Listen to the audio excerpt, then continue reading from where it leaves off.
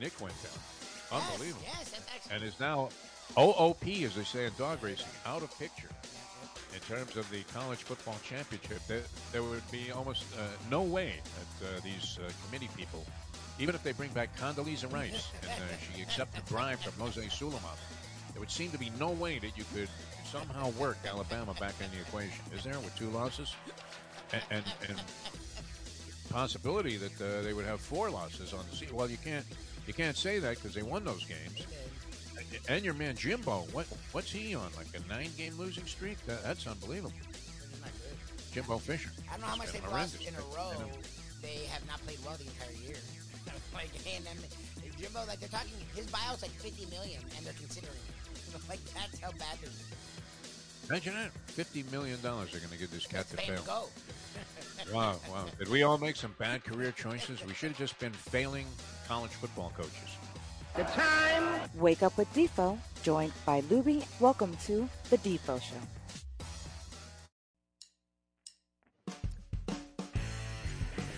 All right. We're all still here. That's the beauty of it.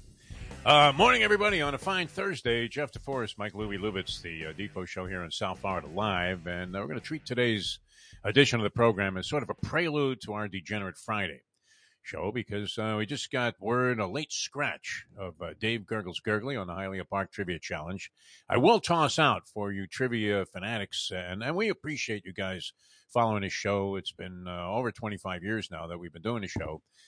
Started out of desperation, as a lot of good ideas are sprouted from desperation. Complete and total financial desperation. Yes. Was the reason that the Trivia Challenge got started. And it was originally known as the Sony Sports Showdown. And we had a friend that we used to see at the track, and he told me he had some marketing money from Sony. He said, hey, listen, come up with an idea, and we'll spend it. And it wasn't a ton of cash, but we certainly appreciated it. And we had been shut out. It was weird. There used to be a lot of politics and infighting in the South Florida racing scene, or on the South Florida racing scene. And for some reason, we got shut out at the time by Gulfstream Park from a minor advertising package. It was the premier racetrack at the time. Hialeah was kind of starting to get the political shaft, and they were always getting the later dates. At that time, Lubie, there was a big battle on if you operated in January and February as a racetrack. Naturally, you were benefiting because the snowbird period was much more confined back in the day. Yeah. And then you had a little carryover into March and April, but that was known as the spring dates, and it was like a springboard to financial red ink. By comparison, I mean, to the January and February thing, which, it didn't matter what track was open. People were going to be going there because they loved the South Florida racing scene at the time. Yep. So Gulfstream had a marketing director who decided that the way to attract degenerate racing fans and breed new fans, if you will, was to have petting zoos at concerts of has-been rock bands that nobody wanted to hear anymore, that were completely irrelevant. And so he started doing that. And what used to happen was literally the bettors would trample these people on their way to the windows because they weren't moving. They would like pitch a tent in the back where, what would it be? Like Styx or, some band that were like, those guys are still alive. Unbelievable. Whoa, Vanilla Fudge, unreal. Those guys are still alive. Sit me free. Why don't you be? And you'd hear that on the backside while everybody else, the degenerate sickos like me were watching the races. Oh, my God. And literally, it would be like, I felt badly. You would like be trampling little kids on your way to get a bet in. So we're there at the petting zoo. Oh, look, a goat.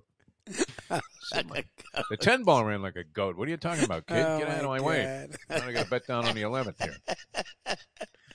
So anyway, this guy, and his name was David Rovine, I believe. And why would that stick out? I'm getting like Mayo. I'm starting to bring up things very easily where there was no grudge involved in this because I thought it was ridiculous. You're frustrated, yeah. And Polyman and I were the only guys really outside of Eddie Kaplan and I guess Hank that mentioned horse racing, which was a big part. I mean, the South Florida sports scene wasn't comprised of the major sports fanfare that you get in a lot of other big cities. We didn't have anything at that time. We had the Miami Dolphins. You had the Hurricanes were rolling, and so they maybe that's why we're so obsessed with talking about them because at the time of their prominence, they were great. They were it, man. I mean, it was Marino and the Canes in the very next sentence. Wow, did you see the Canes game? People were talking about. Well, they were a national story because of all the stuff surrounding them, they were national. Like, they were a national story. Well, and they also had an element of serendipity to them, especially since that first championship. We talked about it a lot with Tony yesterday. I mean, think about that. They beat Nebraska and then overcame and climbed over, I believe, 4 other teams to get the top vote in the polls. And a lot of that was triggered by Pat Tie-Dye with Auburn going for a tie. And then it was very interesting. I don't know if that moved or influenced Tom Osborne to go for 2 in that spot. But that was one of those cases where a guy made a move that a lot of people would say, hey, what a stupid move, man. All he had to do was get the extra point. We had the national championship wrapped up. But competitive spirit, had some balls, and said, hey, if we're going to win this thing, let's win it. Yep. And went for 2 on that 2-point conversion. They didn't have overtime back then also, right? Because the games did end at a tie. Yeah. They didn't have overtimes, and ties happened somewhat often, Quite frequently, yeah. I mean, and there were possibly 2 giant ones on that final day of the season. And fortunately, Osborne went for the 2, and the rest is history. But it's interesting because, the Canes started out as sort of a Cinderella story at the beginning of their, long run of excellence. And then later became a very divisive element where you either loved them or you hated them. The criminals. And they kind of dug that whole idea that, we're going to come into your territory, we're going to beat the crap out of your football team and steal your girls on the way to the bus. The swagger. They invented swagger. Swagger, man. Jimmy's book. It's going to be great. But anyway, it was a great period of time here in South Florida. But high line horse racing was a big part of it. Like, we didn't have pro sports. Like, high line horse racing were huge. Joey Kornblit was a well-known athlete in town. Now, if you mention Joey to somebody that moved here 10 years ago, they're like, Joey, what was he, have a pizzeria? Who's Joey? Joey's. The guy was an idol. He was up there. He wasn't quite Dan Marino, but, you knew of him. Aziz, some of these guys that were absolutely fantastic. And the horse racing scene was dynamite here. I mean, it really was. And the world's focus was very much on especially the track that had the middle dates. The midwinter dates. I guess they were the winter dates. They were called. Winter. So that was a big deal. But the trivia challenge was born out of desperation. The guy Rovine says, forget it, man. Why would we advertise on a horse racing show? And we're like, well, because we're the only people talking about your sport. We actually, managed to work a deal out where we had an hour's worth of time to talk about horse racing exclusively. Wow. On a major radio station, even though it was like middle of the night. It's still, back then you actually had an overnight guy doing live radio from like midnight to 5 in the morning. Yep. Imagine, that was a shift. I know. That was a shift they gave you if they weren't happy that you still had a guaranteed contract, but they wanted you to quit. How about overnights, Defo? Yeah, I think I could do something in that slot. Exactly. You got the lunatics out there, you got the drunks. So when he said, hey, listen, we can't support this horse racing nonsense, the Polyman and I pivoted naturally out of desperation and said, yeah, guess what? We have a trivia show now. And that was it. So I'm going to toss out a trivia question for our trivia freaks out there. This might be too easy, Lubie. I think even you get this, even though you're not really a big hockey trivia guy. But Ovechkin, every time he scores a goal, seems like he's setting another record. He's erasing the name of another legend from the record book, although, the guy still sits there in second place. So I'm going to toss this out. You can answer it on the chat line. Please don't look it up. Gurgles. Not that I knew this off the top of my head, but please don't look it up. Please don't look it up. Honor system. Please only take 1 candy bar, you fat piece of shit. Exactly. And you can see now with the ring thing, the ring camera. You can watch them. You start talking to the camera. You see this fat kid waddle away like he was Jalen Waddle, just scoring a touchdown. Waddle away into the parking lot there with like an old bowl full of candy. You're lucky he even leaves the empty carved pumpkin that you put this stuff in. All right, so Ovechkin just scored his 787th career goal. Wow. Alexander Ovechkin with the Washington Capitals. And that eclipsed the record of whom as the most goals scored with a single franchise.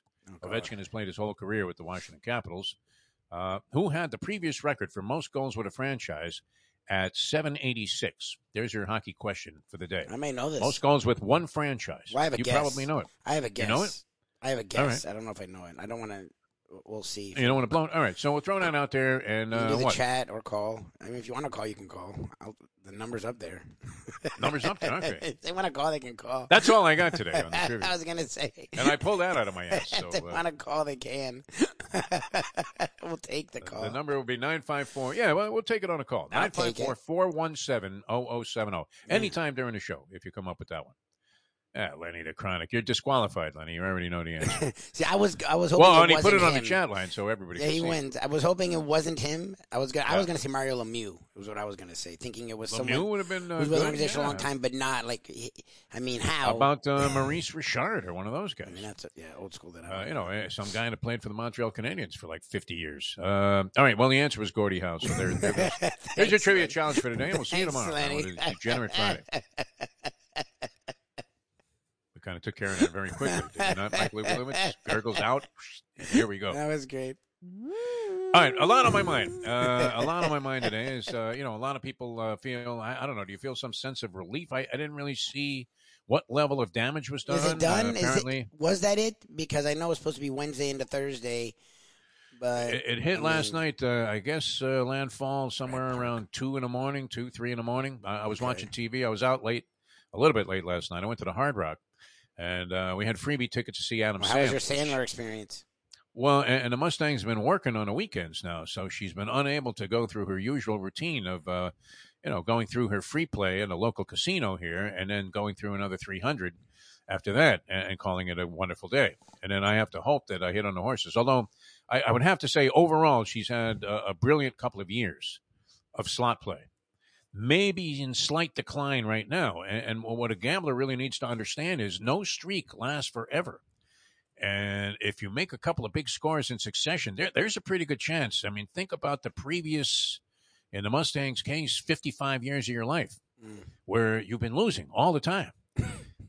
There's a pretty good chance that that scenario is going to rebound right back into your face. And that even though you got lucky with a couple of scores, guess what? The general process is not a favorable one of gambling, especially on slot machines. Yep. And then, Mustang now feels like she has a system, and I hear her on the phone talking to her friends about her system of slot play. Now, unless you have some magnetic, it's not counting cards source or a way to like recalibrate the machine somehow with X-ray vision. Slot machines are set up so you get fucked. You're not winning. Even if you win, you still lose. Like freaking. It's a steady grind down, right? You only hope to spin the wheels for a long period of time before whatever money you stick in there just evaporates. I mean, think about it. It's a reverse ATM machine. You're shoving 20s and hundreds into a slot machine. Exactly. And you don't get a lot of time. I mean, the first 17 spins can always be negative on a slot machine, can they not? Yeah. How often is that the case? Or obviously you look around you and you see nobody is winning in a lot of casinos. New Orleans Harris being the worst of all when it comes to slot machine play. And I don't want to say too many disparaging things about them because I love the freebie opportunities to go there. Yep. But I know I tell myself every time, hey, this isn't my game here when it comes to gambling. Whatever money I bring to gamble there, I'm resigned pretty much to losing because they took out a couple of my, absurd casino games that I favor. I don't know. I kind of like that little, I'm not a 3-card poker player. But I do like that stupid game, Let It Ride, which, as we've said many times, look, casinos never devised. This came from the great Eddie Kaplan, who came up in conversation last night. I saw an old friend, a young guy, man, and one of these guys that you see him like 10 years later, and he still looks exactly the same, maybe even younger. Good for him. You know my friend Boxing Armando? He was a producer in radio for a long time. He works for Telemundo, and now he's doing real estate. Knows everything there is. I mean, this guy knows boxing ice cold, and he used to produce for Eddie Kaplan. So I saw him last night at this Adam Sandler thing that I went to, and I would say this. The show started out with so much promise. It really did.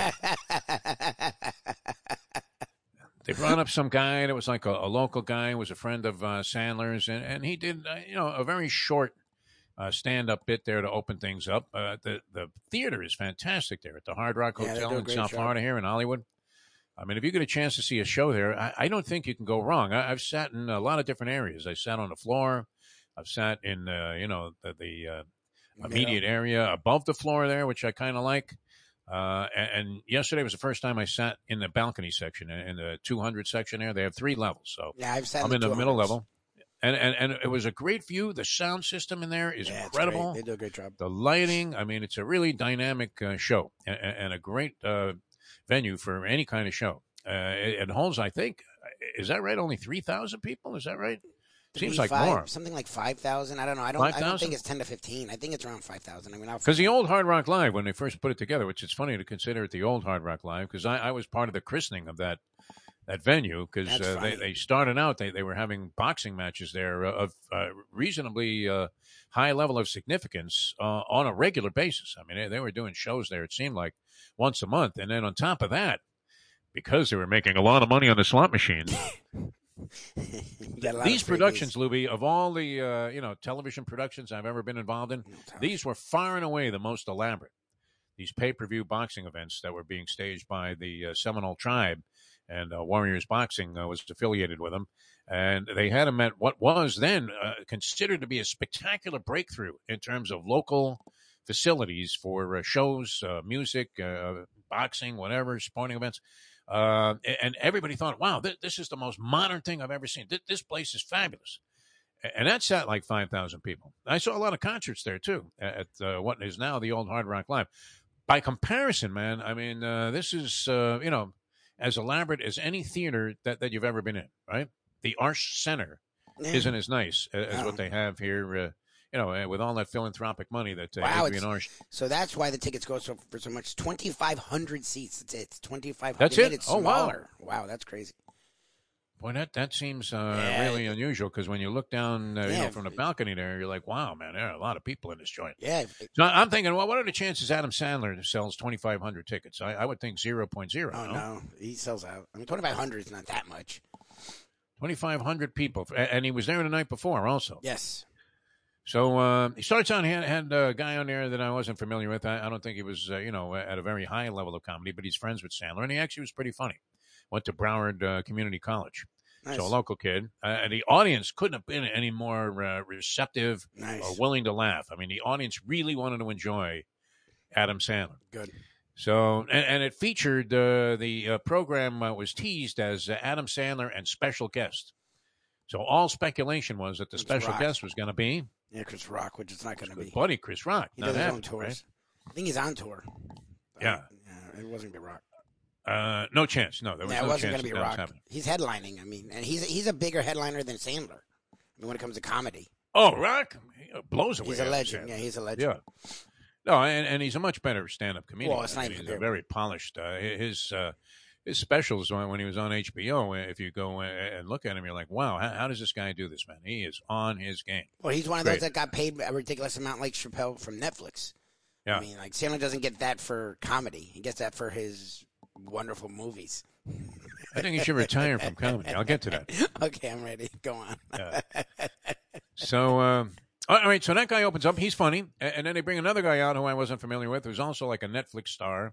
And that guy was very good, animated, and he did about 10 minutes, and he really had the audience attention. And you're thinking, wow, this is building up to orgasmic levels here. I mean, by the time Sandler hits the stage, it's going to really be good. Now, usually in a comedy show, you might get an opening act, and rarely would you get like a secondary opening act, and then your headliner comes on right after the opening act, who usually is accorded more time to go ahead and get the audience going in the right direction. And maybe the opening act would come on for 20 minutes, and the regular featured guy is going to do an hour or something like that.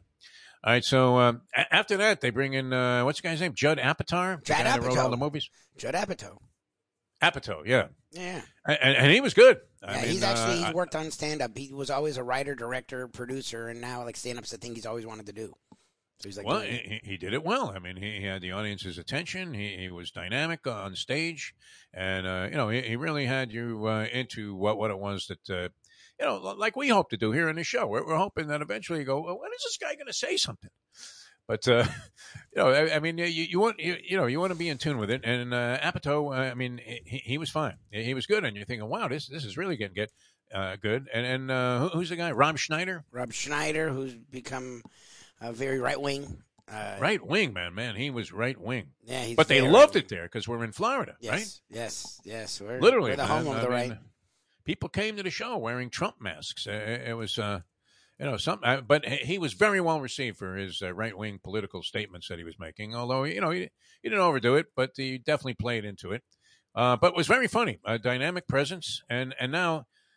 You're waiting for Sandler. He's going to come up there next, and he's got 4 or 5 like really classy looking electric guitars laid out. Yeah, he plays music a lot. This is going to be something. I mean, that this guy plays all these guitars. Yeah. And it got to the point, though, after Sandler took the stage where you were counting what guitars he hadn't played and saying, oh, good, only 3 guitars left. He couldn't wait to get the fuck out of it. No. I don't want to say it was so bad, but I mean, and the people were trying to be overwhelmingly receptive. I mean, they were just looking for any reason to laugh at anything that Sandler said or did. And wow, I thought it was like the biggest egg I've ever seen. And nothing against the guy. Everybody says he's a real good guy. Obviously, he travels with his buddies there and takes care of people that are in his circle of friends. But the stand-up act was weak. Well, that's the thing is he had a Netflix special that sort of was a big deal. Like, was it a year or 2 years ago? And I remember, he had the Hanukkah song, so I like that. And yeah, the songs, I mean, were okay. Some of his movies are okay. Like, okay. So the guy does a bunch of goofy songs. Some of his movies are okay. So I was like, let me watch this thing. And look, I watched a lot of Netflix specials, like when HBO, Showtime. When it comes to I like stand-up, so usually you can find an angle, get into it, even if it's not great. There's something funny about it. They're up there for a reason, especially getting a special. I watched 5 minutes of it, and I was like, "What the?" I couldn't finish half of it, let alone the whole thing. So when you said Sandler last night, I was like, "Oh, I don't know if you understand." Lubie, I honestly, if they had thrown you up there, you wouldn't have done any worse. In my opinion. God. Oh my God. They could have put you up there with a pair of bongos and said, "Hey, you got an hour? Do your best." Oh Jesus! I mean, it started to get ponderous after a while. It was almost like he was doing a spoof on what a comedy show should be, although it was well produced. Yeah, I will say that. I mean, they had like corresponding video with the goofball songs that he sings. And some of them, you're thinking, okay, so when this guy was taking a shit or a shower, he came up with a couple of lines that made some sense, and then he couldn't rhyme it out, so he ended it in like an offbeat fashion. I mean, who would do this? Way off on a tangent somewhere. But wow, I have to say this. I mean, the immense growth of the Hard Rock from the times where it had already expanded to like what would have been considered just outrageously. Grandiose proportions. Yep. Because I remember this had to be. I have one of the posters on the wall here. It goes back to like 2005. The early 2000s when I went all the time, and it was really fun and it was really cool. It's night and day now. I mean, now it's straight up Vegas. Like you feel like you're in Vegas. Oh my God! I mean, it is more grandiose than many Vegas destinations. I don't know. I mean, the Bellagio obviously is spectacular, but and this doesn't even take into account the Guitar Hotel, which I've never stayed in, but it looks pretty spectacular, does it not? Well, that section is sick. That section, they have like 3 clubs over there. It's insane. A zillion restaurants, man. Mayo, though, he goes there and he eats there, and he has very favorable opinions about the food, which may be good. But like $12 for a hot dog at the sports bar? They put together a very nice sports room configuration. Have you seen that arrangement at the Hard Rock? Where? Well, I mean, remember, there was a time there where DeSantis made that underhanded deal, yes, with the Seminoles, and somehow all of a sudden we had sports gambling, even though it was going to be shot down immediately by some federal judge, because however they did it, they didn't do it right, and then it was very exclusive. They were literally going to just trample the other parimutuel facilities that have been in operation, crossing their fingers every day. We're never going to become a woke state, are we? Because we need to awaken to the idea that other states are making zillions of dollars on sports wagering, and we're losing out people. Who wouldn't have thought of like just campaigning on that platform alone? That there should be another party besides Republican, Democrat, the degenerate party. Who's looking out for our interests? That's the question. The professor yesterday morning chatted in saying California Like, of all the states that would be open-minded to things, California supposedly voted down sports gambling. Is that right? I don't get. Yeah, how has it become I don't understand why it's just not a national thing. Make your money. I don't get it. I don't get it. I mean, look, they've taken over the most powerful entities in all of sports. I mean, they're completely infiltrated. What's great too is like they're in bed with all of these different organizations: the NFL, the NBA, Yep. NHL has wagering in their hockey. I mean, who would ever think about betting on hockey? Except, I'll bet you can't stay awake through the third period of a nothing game. Sarni's going to get mad at me. He doesn't care about hockey. If you like nothing, the World Cup is your cup of tea, man. It's right around the corner here. Yeah, here we go, 0-0. I tell you, what a chess match. Who wants to watch a fucking chess match? That's my favorite when it's 0-0. They're like, wow, what action? I'm like, 0-0. Blutarsky, baby. It's 0.0. And then they're like, they're dominating. England is dominating. I'm like, it's 0-0. I guess they're not that dominant. It's like, Jesus. I'm watching just endless hours of nothingness happening, where all the action is around the middle of the field. And then a guy dodges a couple of guys, and then he kicks it back to the goaltender, who's 50 yards behind him. And the goalie grabs the ball, looks around for a while, holds it over his head, and then he puts it on the ground. There's nobody anywhere near him, and he kicks it to midfield, and it goes right back into the same circumstance. Woohoo! Yes. What strategy? My God.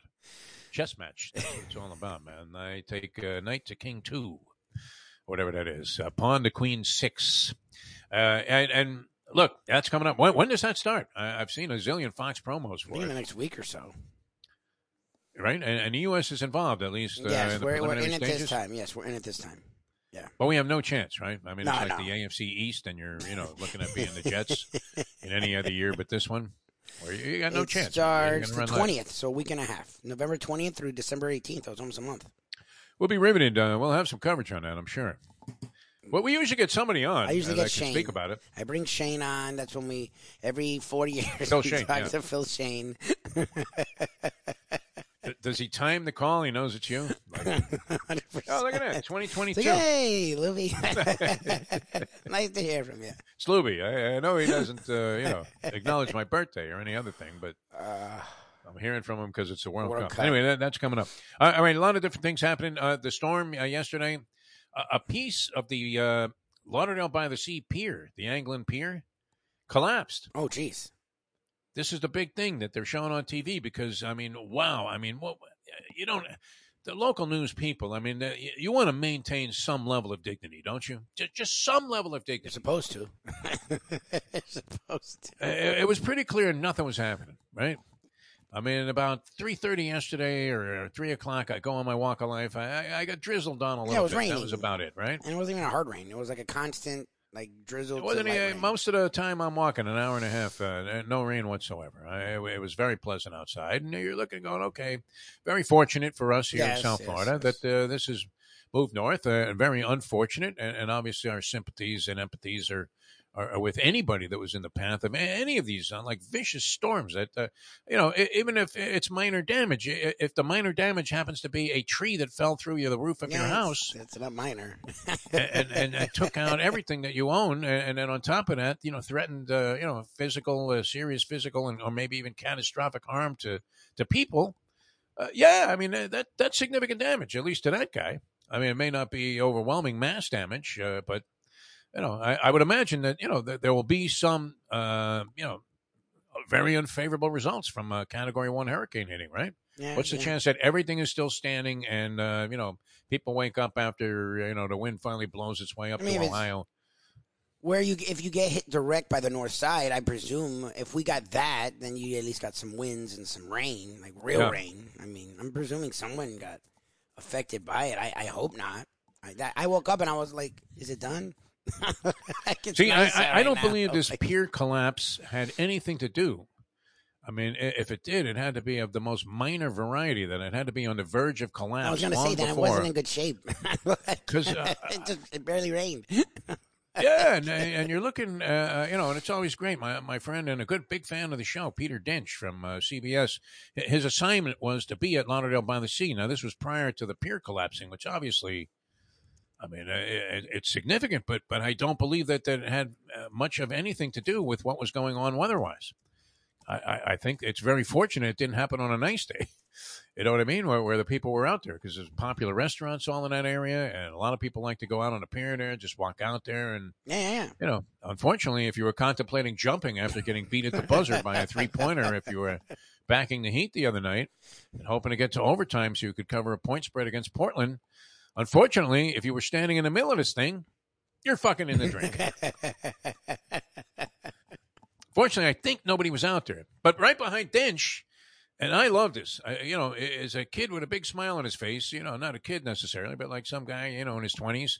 And he's got a surfboard. And that's what it was for the most part yesterday. Surf's up.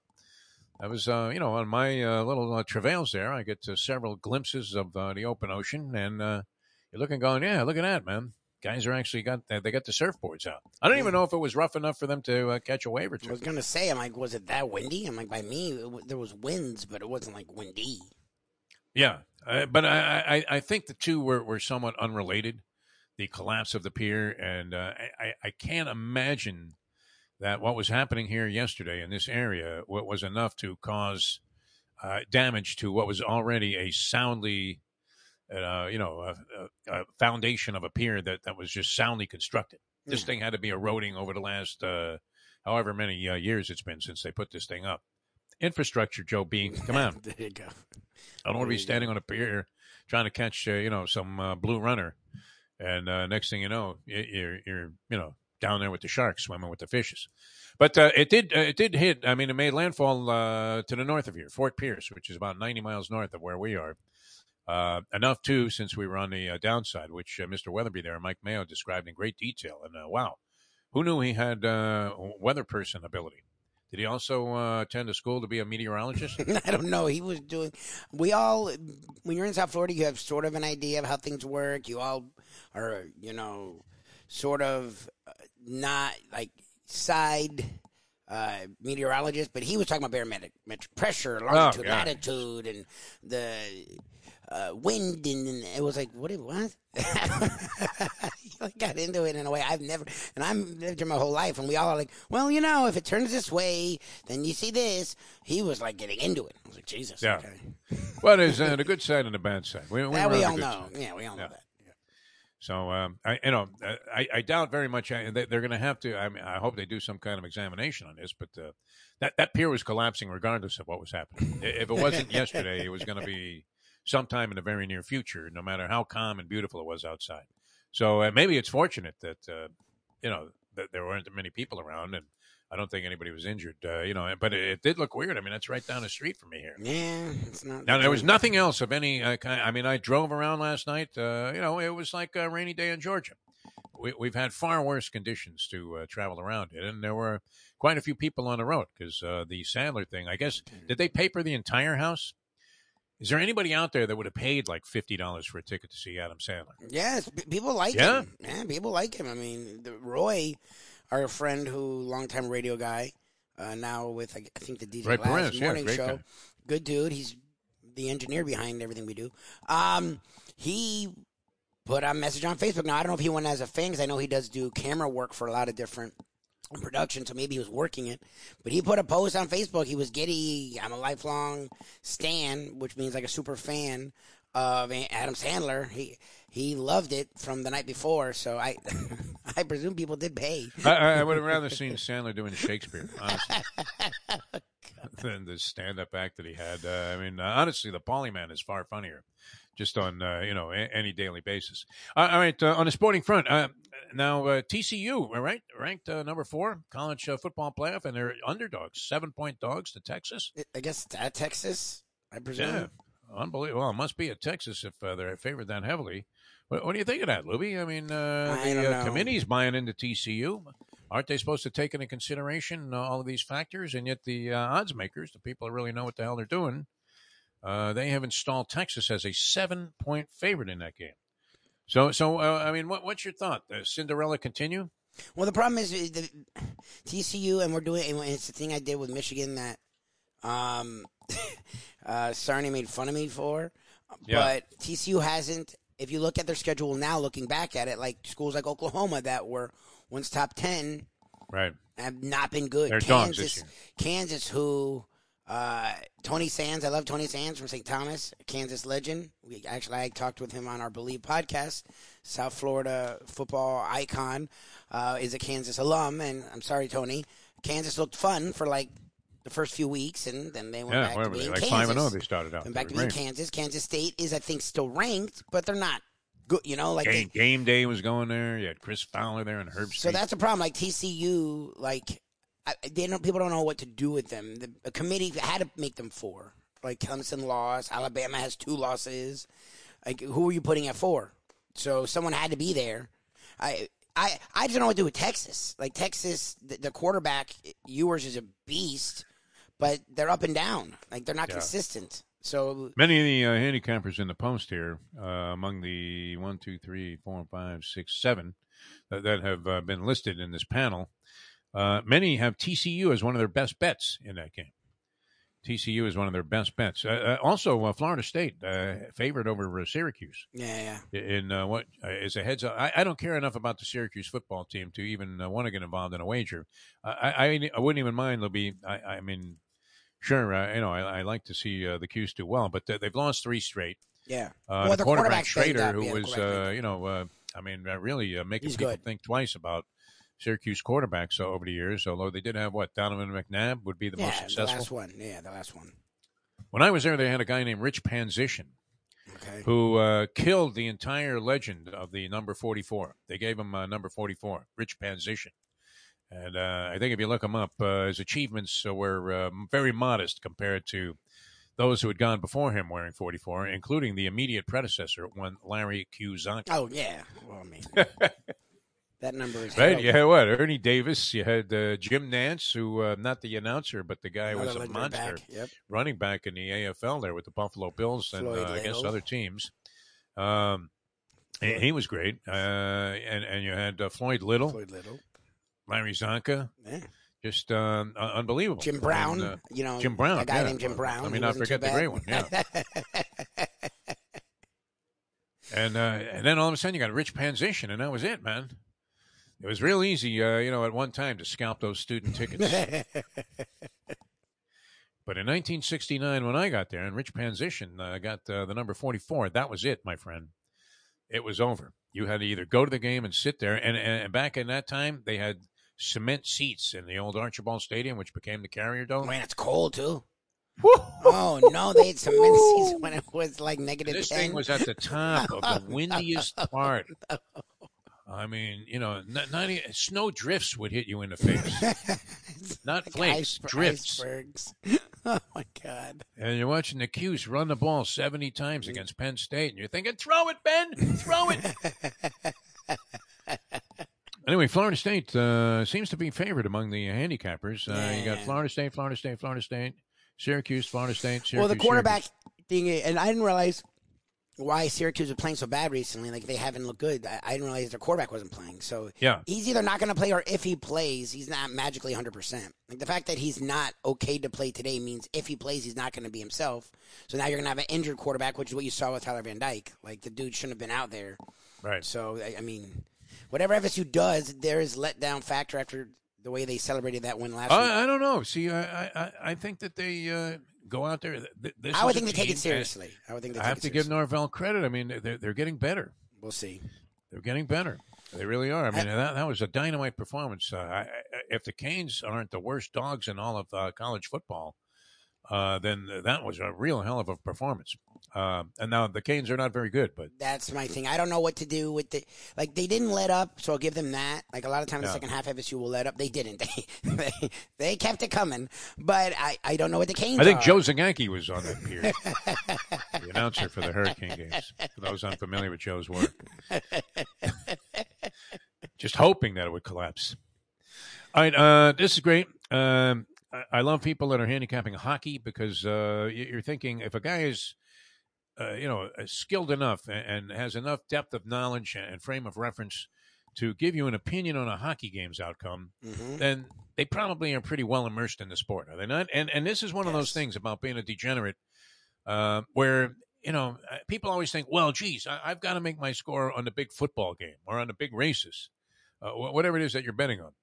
But if you could figure out a system, like if you saw that you could just nail the NHL at a high ratio because certain trends made games obvious and people weren't really looking into it because they were just like, it's hockey. I don't know. Yeah, but why not? I like the Hurricanes. Maybe you would have bet on the Hurricanes last night since the hurricane was hitting South Florida, right? I mean, if you were going to go on a hunch angle, that would have been it. So the Panthers playing Carolina. This guy named Michael LeBoeuf. Okay. Nice French-Canadian name, right? Yeah. Sounds like a guy that knows hockey. Michel Leboeuf, huh? You cheap bastard. It's like you're ready to slam him, yell about his driving. Again, look, Lubie, this is not a small piece. That's a lot of space to dedicate to rationale about one hockey game that you're going to wager on. That's a lot for a regular season NHL game that doesn't feature one of your teams.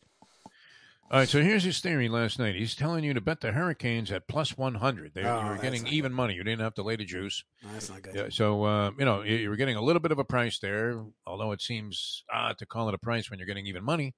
But usually it'd be like minus 110 to win 100 on a team that was in a pick'em situation. So you're getting a little bit of a break here. Hurricanes coming to South Florida, take on the Panthers.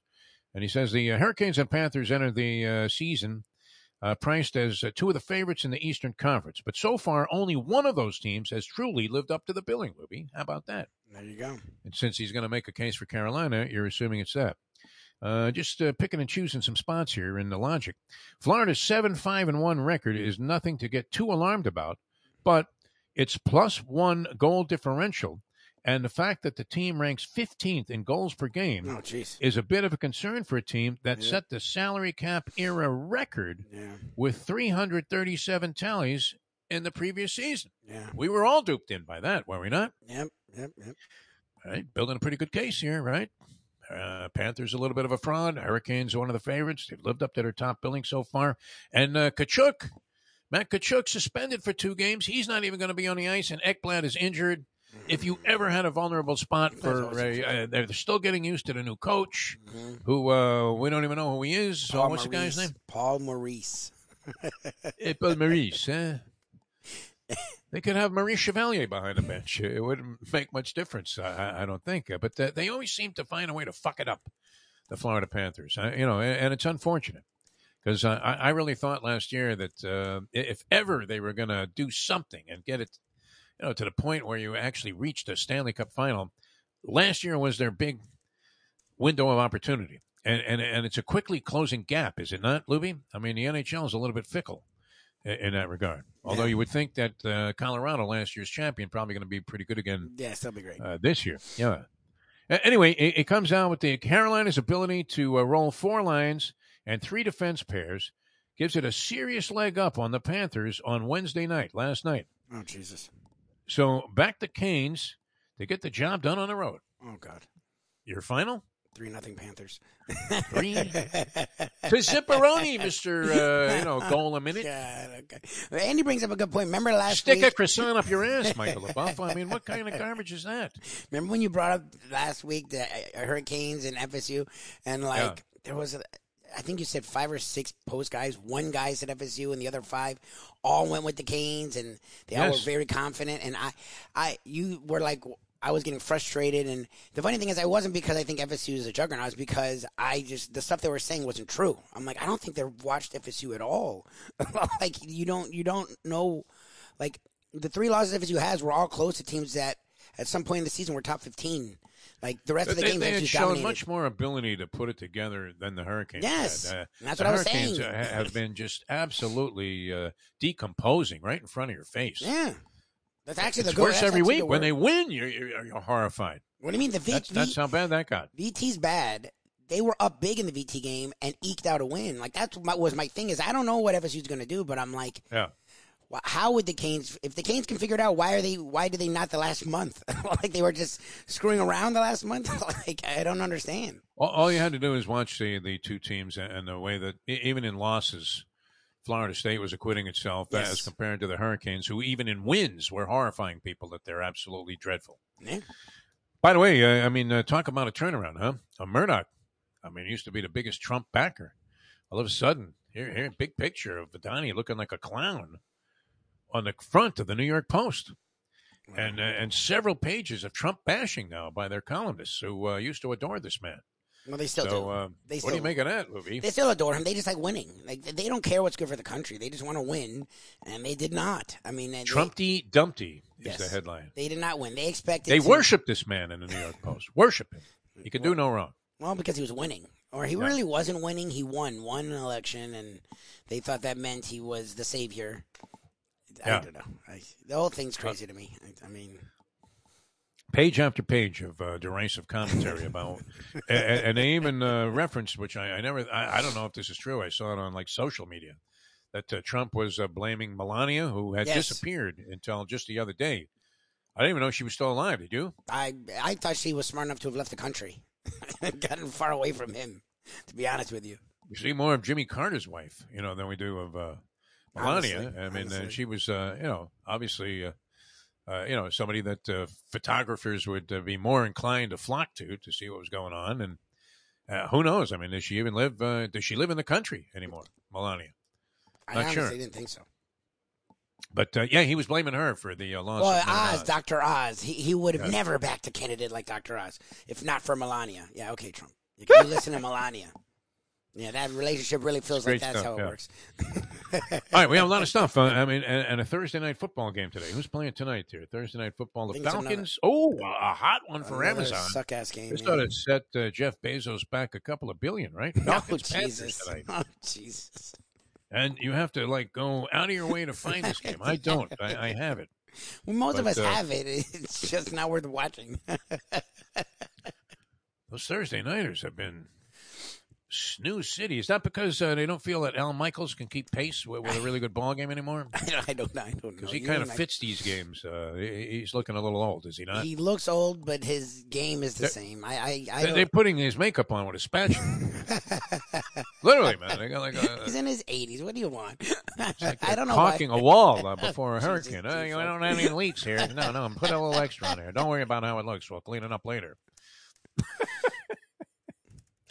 Unbelievable. All right, so that one looks like a dud to start the week. The Dolphins are surprisingly tepid favorites, in my opinion, over the Browns. Have the Browns been winning? Coming here to South Florida. Have the Browns been winning? Like the way I'm hearing people talk about the Browns is like they're good, and I didn't think they were good, but the Dolphins are at home, have played pretty well offensively, and I get it. Their defense has been sort of a sieve, so I guess you would think maybe. Oh, that's what it was. 2 weeks ago, they annihilated the Bengals. So people and they were off last week. So that's they look good in that Bengal game. They did. They put a lot of pressure on Joe Burrow, but Joe Burrow is like the Statue of Liberty, literally, not the play, but the actual statue, compared to Tua, who where he might not be as elusive as Lamar Jackson or Kyler Murray or some of these other quarterbacks of that ilk. He still, he gets out of there fast enough. Burrow's supposed to be a guy that can run. The problem is he doesn't have time. That was our thing for that line. It was like, yes, he made the Super Bowl, but every game he got sacked 15 times. That's not normal. He's getting pummeled, man. This guy's going to have a sparring partner mentality by the end of the season. That's the thing. Go ahead, champ. You never got me down. Like all of a sudden, he's Jake fucking LaMotta out there. You never got me down, Ray. You never got me down. All right, you'll never get down. The Hard Rock was great, but I know it's a losing proposition. The Mustang, I didn't even ask her how much she lost. No. I dabbled like nothing because I never have any luck there. I put like $40 into a video poker machine. It evaporated quickly. And I'm looking around. I was sitting actually. They have so many machines there. That I was just sitting in one of the chairs at the machine pretending that I was playing and, so nobody would kick me out. Because that's always embarrassing where, one of the people, one of the floor managers comes over and goes, sir, are you going to insert any money into that machine anytime soon? You're just like hanging out. You're not at a fucking bus station. Hoping people don't bother you.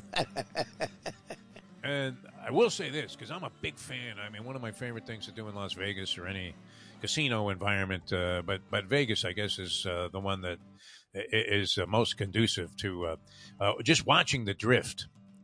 In New York City, I didn't mind being a part of the drift. It's a quick drift in New York City. You're hustling. Yep. Yeah. Vegas, you're moving, but you're not all there, man. Yeah. And I like to sit at that restaurant, which is a great place there. Did you ever eat at that Mon Ami Gabi at the Paris? No. You sit outside there. You got the Bellagio fountains across the street, so they're going off every 15 minutes or so. And you're thinking, aren't they a little short on water here? It is the desert. I was going to say, isn't always droughts out got fountains and mermaids. What was that show they used to have with the water skiers that were like in synchronization? Oh. Where was that, man? That was always featured like Wide World of Sports. Every now and then. The bathing suits. Think about how hideous the bathing suits were back in the day. I mean, really, like a regular bathing suit would be like pasties and a G-string compared to what they were wearing back then. All this fluff and puff. I mean, it was just absolutely ridiculous. But no, the drift as you watch the people go by is fantastic there. Yes, it is. And the drift at the Hard Rock, I mean, where are these people in South Florida? I never see them anywhere else. Do you? Where did they all come from? And they're all in there, the 2,500 of them are all in there on a freebie to see Adam Sandler. And it's not a freebie if you get clobbered in the machines, which I don't know. Did he take a drill and calibrate them down to like 0 point? There's no regulation there. No state regulation. No. We did twice. Because we used to go to a lot of shows. So twice we actually went to a machine, and I don't think we went. I think it just went straight down. Yeah, right out the window, man. Just a couple of people played the machine next to me when I was sitting, just parked there for a while, waiting for the Mustang to finish up, dropping whatever it was, 2-3 sticks. And I keep, I couldn't justify this in my Jewish paranoid mind. I was like, I can't believe I'm going to end up paying $300 to see Adam Sandler. Which on a Wednesday night, who the fuck would I even go out on? We have a hurricane hitting us, and I'm driving across town to see Adam Sandler. Me, a guy who grew up, I had the pleasure of seeing Robin Williams in front of 3 people on a Tuesday night. You saw Rock as like at the old Comedy Store, at the Unknown Comic-Con. Yeah. As a setup guy. Oh my God. Williams gets off the stage, and guess who gets? Andy Kaufman gets up there. And nobody had ever heard of the guy, right? It was an amazing period of time in comedy, and I was lucky to be a part of it. So I don't know. I'm not like overly critical of it, but I went there wanting to laugh my ass off. And, needing to, obviously, after, the stresses of life. Yeah. And we didn't make it to the end. He still had 3 guitars that he hadn't played. You actually left in the middle of it. That's great. I gave it every chance. I really did. Oh, my God. You left in the middle of it. Walked out like I was a Phillies fan. And there were 2 away in that no-hitter. Let's see. I just don't want to see it anymore. Oh, my God. Supposedly a really nice guy. And like I said, my connection to Adam Sandler, he didn't mention his mother-in-law, but he did mention his wife. And I kept thinking of that night where, I was engaged in some kind of, facial suction with Adam Sandler's mother-in-law. And I'm thinking, what a small world, right? What are the chances? Me up here in section 206B on a freebie there that cost me 3 sticks. And I have a direct, intimate connection to the family of the guy who's performing this big show. Well produced, though. I would go there and see other shows. They have some comedians coming up there that I'm not that familiar with because I'm not really watching these comedy specials on Netflix like I used to. And, I would go there anytime to hope to be more entertained than I was by Adam Sandler. All right, hopefully you're being entertained, and we'll come back with more. We apologize for not having a Hialeah Park Trivia Challenge. It was Gordie Howe's record, who Alex Ovechkin surpassed most goals by one player with a single franchise. Who else would have been up there, right? Gretzky with Edmonton? I was going to say, Gretzky, as well as he was with Edmonton, he moved young enough where I wouldn't have thought him. I was thinking Mario Lemieux. Bruce McNall, man. Another guy that I had direct contact with, the owner of the Kings. Yeah. Bobby Hull. Is that Bobby Hull, wow, yeah. Bobby Hull. And who was the one with the, oh my God, I can't remember. Just Ron going to hate me. With the Bruins. The great Boston Bruin. Bobby something, wasn't there? Bobby, the legendary. Not Bobby Orr. Bobby Orr. He was a defenseman. He was a defenseman. He was a defenseman. He wasn't known for the goal scoring so much, although he did score goals. Yeah, I would think Brett Hull played with one organization a long time, and he was great. I would think Mario Lemieux played with one organization a long time, and he was great. Like, those are the people. Like, Brett Hull, I think, eventually left. Lemieux would have been a good guess. Those I don't know are the how two many I goals would he have had for his career. I mean, he's up there. He's up there. Excellent. See, we did it, right? See, Sarny, we talked hockey. hockey. Legitimate question. What's that? I said, see, Sarny, we talked hockey. Look at you. I did that for Sarny. I really did. No, I get a kick out of those things where, this is the funniest part about all this analysis. Now that the betting is so full-blown and so much a part. I mean, that whole sports bar was built there just because they figured people were going to be sending it in at the Hard Rock. And I would have to say, it looked like a great place. I mean, it was jamming last night, even though you couldn't bet, and there really weren't that many significant sporting events taking place on TV. And I did see a little bit of the Panther game, and that's why it triggered in my mind. It was like, didn't this guy, Labienko or whatever, tell me to go ahead and bet on the Carolina Hurricanes with tremendous logic associated with it? Who was the team, by the way? Was it like the University of Babylon out in Long Island that knocked off Louisville last night? Some random school, just like FSU. We didn't talk about this, so I appreciate that. FSU lost to Stetson, the day or two earlier. You had Louisville lose. I don't even know. I actually had never heard of the school that Louisville lost to. That is always embarrassing, right? Like when Syracuse would lose to Lemoyne. And Lemoyne isn't even college. Bellarmine. Who are they, man? Pronouncing it right? Bellarmine. Did Ralph Drollinger still have eligibility? And he was, centering there at like 7'2"? What a skinny piece of a rail he was, huh? Imagine following in the footsteps of Kareem Abdul-Jabbar, Ralph Drollinger. I was a big UCLA basketball fan back in the day. It was pretty easy to be a UCLA basketball fan. But, I mean, I was out there. I used to cover some of the games there. And, I got to talk to the wizard there a few times, John Wooden. Always very accommodating and very kind of grandfatherly in the way that he presented himself, even to a young schmenky reporter like me. I had a good time out there. I got to meet a lot of good people, incling the great Dusty Baker. See, the one thing that sucks about Hard Rock, and it's like you're saying, is the casino is supposed to be the thing, but instantly you're going to lose money. That's what's cool about Hialeah is like you literally at least know you have a shot. Like when you go with this thing to Hard Rock, you're just automatically writing off $300. You're like, okay, whatever tonight is, it's automatically $400. I feel like as soon as I park my car, I feel like a new fish at Oz. If you remember that prison show, where they send you right down to the Aryan, race. I don't want to go down there. I literally, I mean, for me, a hopeless degenerate gambler, and I like playing occasionally. I mean, I enjoy like sitting, have a shot maybe at this video poker. I had some wins there. But I literally put a staple on my wallet. I said, I'm going to invest 220s in this, and if I happen to catch lightning in a bottle, great. But otherwise, I'll wait for the Mustang. I know. I mean, they carried her out of there in a body bag. Well, because that's the thing is she's automatically going to lose there. So, like, you have to count. Yeah. You're like, if she's going to lose, how much can I afford to lose? Oh, and she was on a mission from God, man. It was Blues Brothers. It really was. Who I would have rather seen the Blues Brothers have on there. But, if you were going to have ex-Saturday Night Live alumni alumni from Saturday Night Live, why not, Aykroyd and a dead Belushi would have been, if they just put Belushi's body on the stage, it would have been funnier. Oh, Jesus. Even in a decomposed state. Oh, God. Than Adam Sandler was last night at the Hard Rock. What a disgrace I am to his mother-in-law, too. I mean, she seemed like a very nice lady.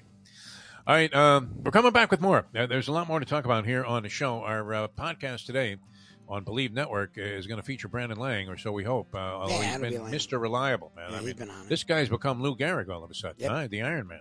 Yep. So we'll have his selections. They're always a hoot in the presentation also. Yeah, and there's an over-under proposition on all our Brandon Lang interviews on Believe of how many seconds into his appearance on the show is he going to mention trannies or transgender people. Yes. And talk about, a giant schlong, basically. Yes, it's like he has a weird hang up about that, yes. What is that? I mean, I don't know. Does it make you feel a little uncomfortable? I know it. I mean, in all honesty, I'm going to laugh about it, so I don't really worry about it. But yes, it's a little different. It's comical because it's his wheelhouse. I mean, it's unbelievable. It's an interesting place to go. Yeah, I never think about it. Right? Do you? I mean, no, I just laugh. Why don't we put like transgender material into our never, stick? Never. Yeah, never. That's not our thing. But it's fine. Get your own. I had some other notes here, but we'll get to it. Huh? Okay. And the Bruins. Yeah, that was another big story. That disgrace with the Bruins with this Mitchell Miller guy. Did you read that story? No. What? See anything about it? Where the guy was convicted in juvenile court of abusing a mentally a challenged young black kid, and disparaging, just beat the crap out of him, bullying him. Was constantly referring to him with the N-word, and the Bruins signed the kid. Oh God. Now this was a few years ago. Cam Neely, the president of the Bruins, if you ever wanted to see a guy who looked distraught at a press conference, it was this guy when he was trying to explain why they eventually reversed their opinion about giving this guy another chance. Which I don't know. I mean, should he be condemned for life, Lubie? Pretty disgraceful. I mean, obviously, this was in juvenile court. It was a young black kid with disabilities, and he was abusing him. Very veiled Kyrie Irving-like apology after that. That was the other weird thing. What was this group that was picketing outside of in Kyrie's support? Yeah, outside the Brooklyn Arena. Black people, Black Hebrew Israelites or something. Black, what was that one? It's done a. There's been a. They sounded pretty radical. Whoever the hell they are, man. No. Well, no. There's been a weird thing where because African Americans want to, be one. I'm not hating. I understand supporting your brothers and sisters. I get it. But like if a Jew, like when Madoff, who was Jewish, was a fucking criminal, I was like, well, no, there's no way If a guy's a criminal, he's Kyrie's wrong. He had no idea what the hell he was talking about. He he promoted a film that is massively anti-Semitic. And it literally denies the Holocaust. I thought we were done with the denying of the Holocaust. Yeah. And so just because he's black in skin does not mean you have to defend him. And that's the problem with what's going on is a lot of black people are like, well, see, they're getting the black person down. Do you even know why they're jumping on him this time? This isn't the white person jumping after him. It's Jews who have gone through actually more than you've gone through throughout history trying to defend themselves because things go really wrong really fast when people start jumping on the Jews. So that's the problem. That's what's going on now is like, I don't know if they're I don't know if they're radical. That's what scares me is it's not radical. It has to, absolutely. I mean, every day Adam Silver has to just have his hands in his face. Thinking, why did I ever allow Kyrie Irving exactly. play basketball? We had him. He was out. Should have just made a thing. If you're not vaccinated, you can't play in the NBA. Exactly. Period. You have to be vaccinated with something, anything. Just, a little inoculation there. All right, now we're coming back with more. A lot to do here on the program. A lot of oddball stories, though, surrounding sports. We have another big weekend of football on tap. A lot of things to bet on. College basketball. I mean, imagine you had, what was that team? Bartholomew University? That beat Louisville. I mean, imagine you had them on the money line. Bellardine. Was there anybody out there in our listening audience or viewing audience that had them on the money line? No, Bellarmine? How drunk would you have to be to have them on the money line? How much more in the know would you have to be than this Michael LaBeouf, or whatever his name was, that buried us last night with the Hurricanes, with sound, just, very principled logic. And that's where, you have to kind of think outside the normal framework of, anything that would make sense. From a logical standpoint, if you're going to be a degenerate gambler, no, you have to, Lubie. By its very nature, it's going to defy logic. What's going to take place? If you can kind of get on that line, that wavelength, well, those streaks are very short lived. Much like the Mustangs' run of luck on the slot machines. I don't even want to know how much I paid to see Adam Sandler last night. Oh Jesus! You actually. Oh, you just mean by the Stang's activity? Oh, yeah, no. Losses at the machines count.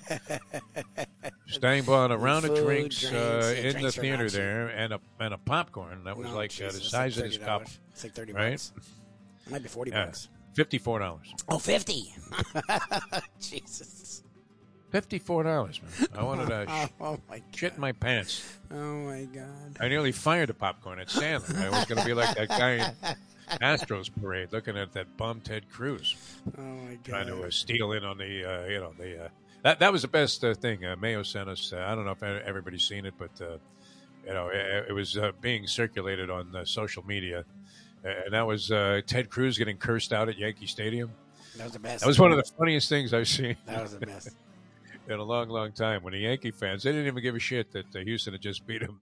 Yeah. They were like, Cruz, you scumbag. Yeah, exactly. It wasn't and even he's a waving thing. like typical, Hey, he's just hey, smiling. how you doing, man? You hear the boos cascading. This was one of the best versions of the Bronx cheer I've ever seen. And, obviously having worked at zillions of games there at Shea Stadium over the years, I pretty much had heard it all. And also, being a fan of New York City, the fans were far more, critical. If considering that L.A. is supposed to be this blasé town, but those boxing matches at the Olympic Auditorium, that was probably the most critical of fans. They weren't afraid to boo their own guy, but they would do it at the right time. You know what I mean? Mm-hmm. Like you were thinking, wow, that's appropriate, man. They're just booing Salvador Sanchez, like the greatest fighter of all time, maybe. Because, you know what? He coasted in that 7th round. He just sat there and boom, boom, boom.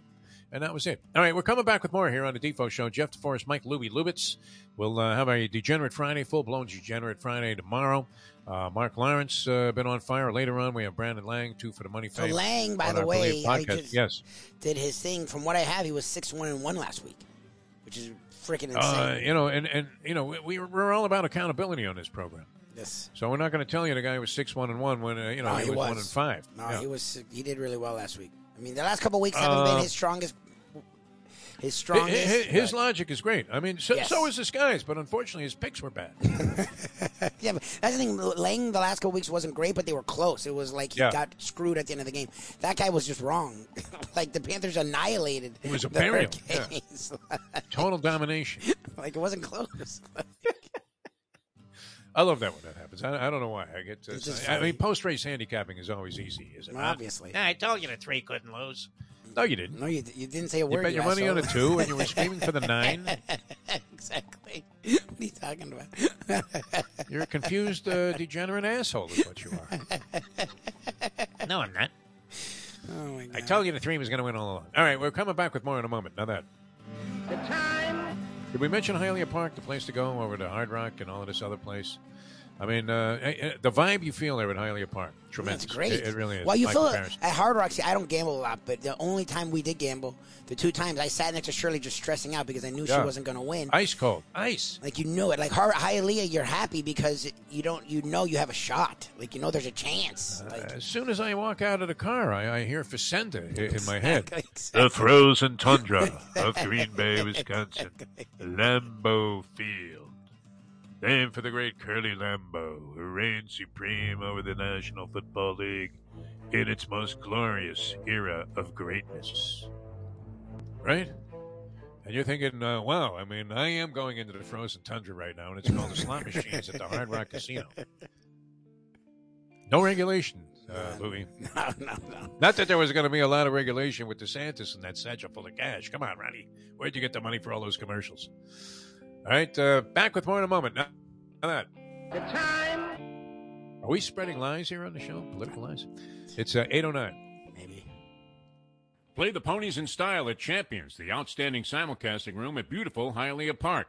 Yes, the grand old lady of thoroughbred racing has never been more vibrant, and you can wager on the races from the top tracks around the country while enjoying a cocktail at the Brass Rail Bar or any of the fine foods served throughout the facility. If poker is your game, you're covered in style, and you can play all your favorite Vegas-style games, including blackjack, craps, and roulette, in Hialeah Park's sizzling hot casino. Get a player's card when you walk through the door for all kinds of generous amenities, including our favorite, free play, when you come out to the ultimate casino and entertainment destination, Hialeah Park. Hey folks, Tony Segreto here. You know, since day one, Catholic Health Services has been part of Old School. And since we've started letting people know about them, it's changed their lives. You see, Catholic Health Services, while being recognized as one of the top places for stroke rehab in the country, it's also about a group of people who not just excel in what they do, from the doctors to the nurses to the therapists, on and on and on. It's how they do what they do every single day that separates them from the pack. They do it with a passion, unmatched, and the inclusion of family in every step of the process. Trust me when I tell you this. If you want the best, unmatched rehab with a special group of skilled, caring people, there is truly only one place.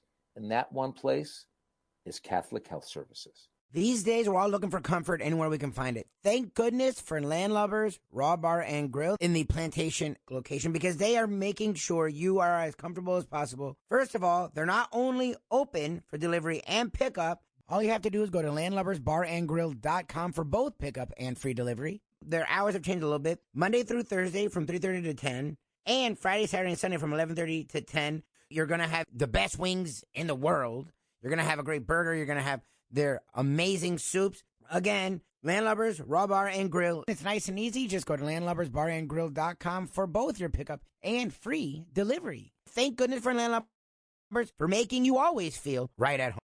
Oh, Solo Volante will be coming late. Oh, Solo Volante, the Belmont's now 1 mile and an 8. The finish line is coming up quick.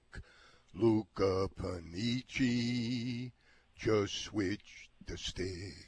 The only way to get your morning started is with Defo, joined by Lubie, right here on The Defo Show. All right, welcome back to the show. Normally a Hialeah Park Trivia Challenge Day. Dave Gurgles Gurgley, a very late scratch, as often was the case with the Polyman, who would call me occasionally from the parking lot of Hialeah when we were going down there to do the show on the radio for many years, and say, Defo, I can't make it today.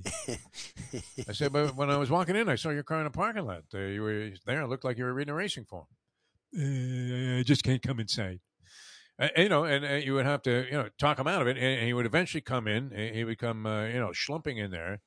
And as soon as the light went on, it was great. It was like magic. You had the Polyman, and certainly would have been far more entertaining than Adam Sandler was last night at the Hard Rock. I can't complain. It was a free show. I mean, the production on the thing was good, too. I mean, the sound system in there, fantastic. I'm not sure. People were complaining. I had some musician friends that were there for the show with Eric Clapton and Hall & Oates, and they were saying that they weren't together, but two separate shows, and they were saying the sound system wasn't all that great. But I don't know. I thought it was wonderful last night. I would have to give it to him. It's just not worth $400 or $500 to see Adam Sandler. Well, you didn't have to gamble. Now you sound like my mother, Lubie. You sound like my mother. May she rest in peace. If she knew some of that inheritance money was going up in, literally, smoke signals there at the Hard Rock, she would have been happy about it. That's for sure. All right, I want to dive into some of your territory here, Lubie. Are you on your game today when it comes to traditional, hardcore, topical, typical sports talk? I want to engage or indulge in some of that. Is that okay, people? I'm not sure that everybody's buying in on this. NBA, all right, that's your wheelhouse. Sure. I watched a little of the Clippers and the Lakers last night. Now, while LeBron James left the game injured, had to be, I guess, in the second half, because I was watching some of the first half of that ball game, that the Lakers are 2-9 comes as what level of surprise to you, Mr. Wojnarowski? Who was the other guy? And I can't believe his name escapes me. Sham. Shams is the other guy that's a big deal now. No, not the insider guy. Oh, who are you talking about? The guy on ESPN that we always used to make fun of. We like no, the fat guy. That. Windhorst, Windy. Windhorst. Ryan Windhorst, your favorite. I mean, would Windhorst have been surprised that the Lakers are 2-9 on the season? 2 and F9, Lubie. I mean, they're only better than like one team, I think, in the Western Conference right now, and that would be the lowly Houston Rockets. How long are they allowed to suck for before Adam Silver conducts an investigation there into Tillman Fertitta, who, as far as we're concerned, not that we carry a grudge there, Raymond Floyd, but is a major league asshole, is he not? I found out he owned one of the restaurants, Del Fresco's or whatever, that I ate at there. And had I known that, I would have never eaten there. I didn't think it was all that great anyway, but I would never go back there. I much prefer the steakhouse at the Circus. But what do you think? How big? 2-9, Lubie. Orlando has more wins. I mean, I didn't think they'd necessarily be horrendous, but I didn't think they'd be good. Like, I thought they would be in that, 9 to 12 range in the West. So, I mean, the fact that they're, I guess, even further below is a surprise in that regard. But The roster is not constructed well. LeBron is older. Anthony Davis doesn't stay healthy. I mean, it's that simple. And even when Anthony Davis is healthy now, he's not the same guy. He's not a top 5 player guy anymore. And LeBron puts up great stats, but they're empty. Like, they're just, someone has to score and rebound, so LeBron gets the stats, but they're not a good team. And I find it interesting that they're still a topic, because any other team, like, we don't talk about the Kings. The Kings have a better record than and I get it. They're the Lakers, LeBron and Anthony Davis, but are they? Yeah. They're not.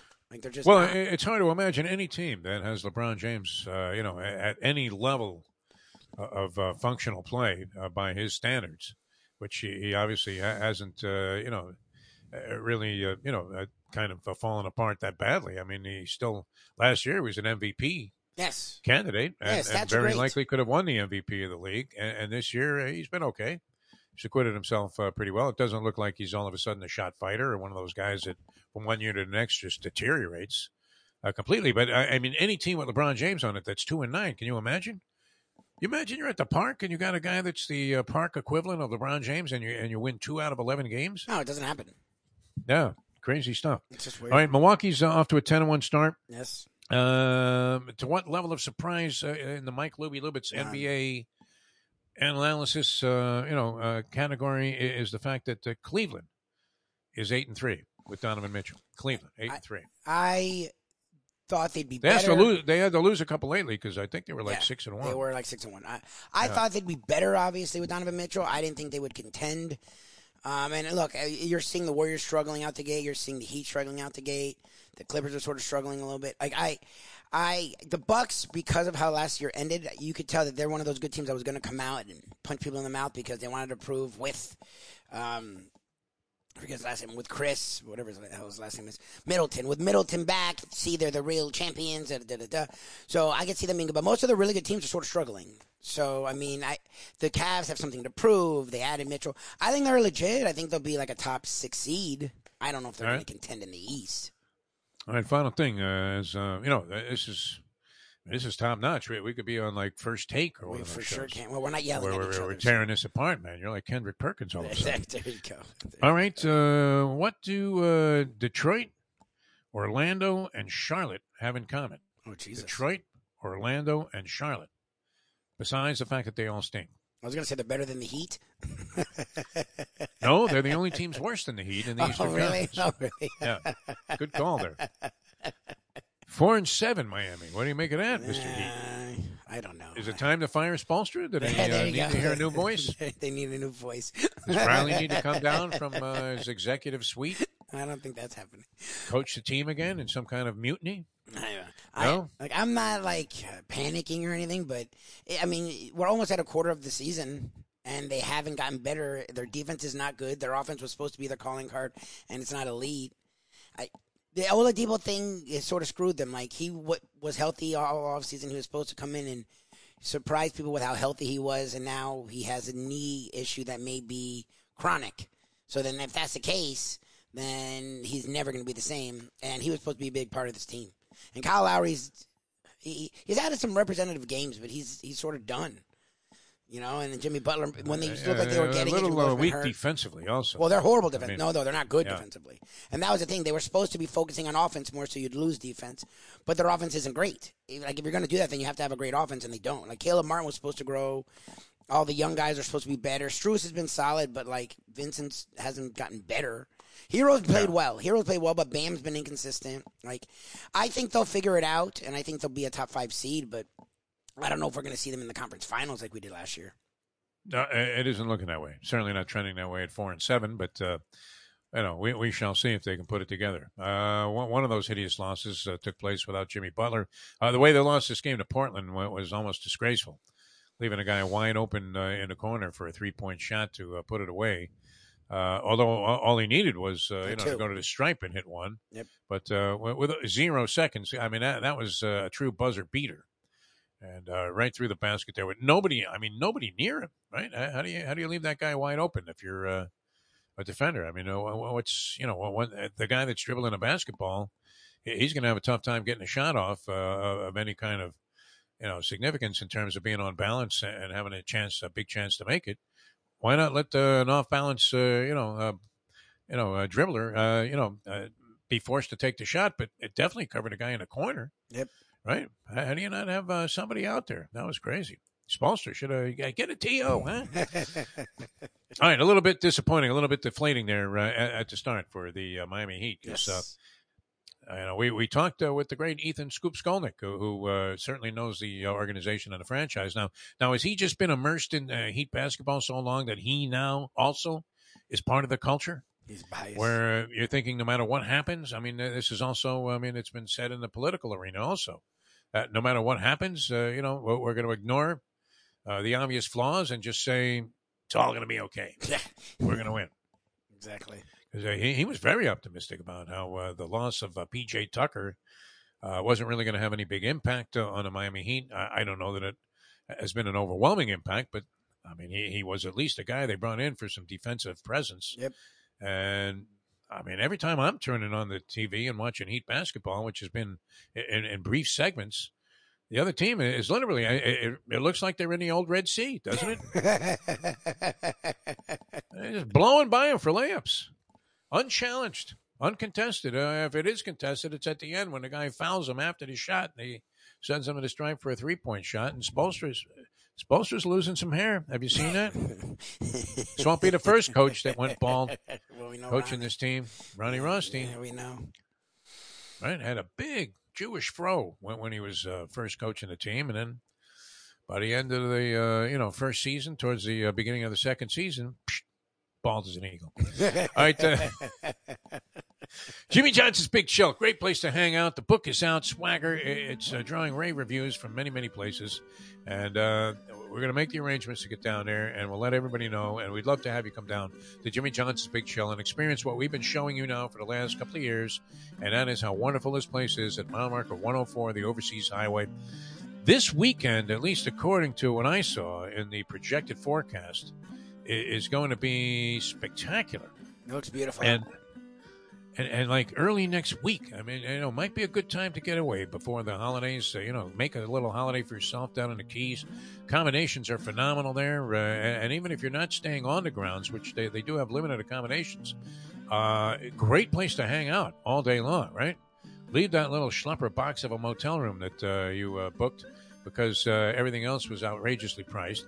And go hang out at Jimmy Johnson's Big Chill. They love having you at the pool, at the tiki bar, in the sports bar, out there on the beach, enjoying water sports, cocktails, all kinds of fine dining, casual dining, whatever it is that you fancy, they have it for you there.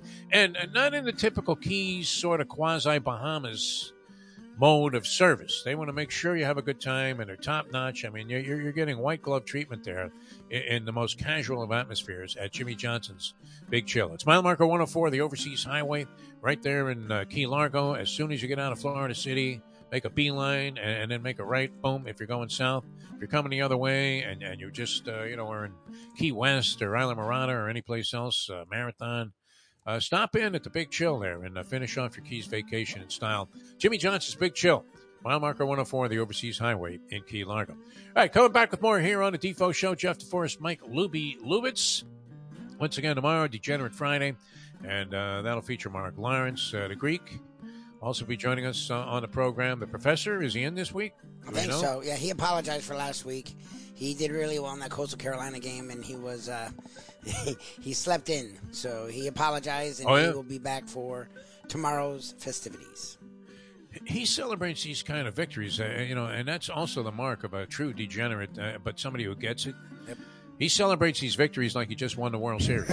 Well, it was one of his bigger plays, and when he has a big play, it's a big play. Imagine this, though. I mean, how sophisticated about this stuff do you have to be to have one of your monster plays be Coastal Carolina on a Wednesday night against, what was that, Schmenk Tech? It was a Thursday. It was Appalachian State. It was a Thursday night. It doesn't matter what night it was. It was still, think about it. I know. Your 9-star gold seal double wheel super platinum play of the century. Yep. Is Coastal Carolina in football. He knows his stuff. Which I told you many years ago. This has to go back over 30 years, maybe even longer. I was friendly with this guy, Billy Mims. I've mentioned him a couple of times.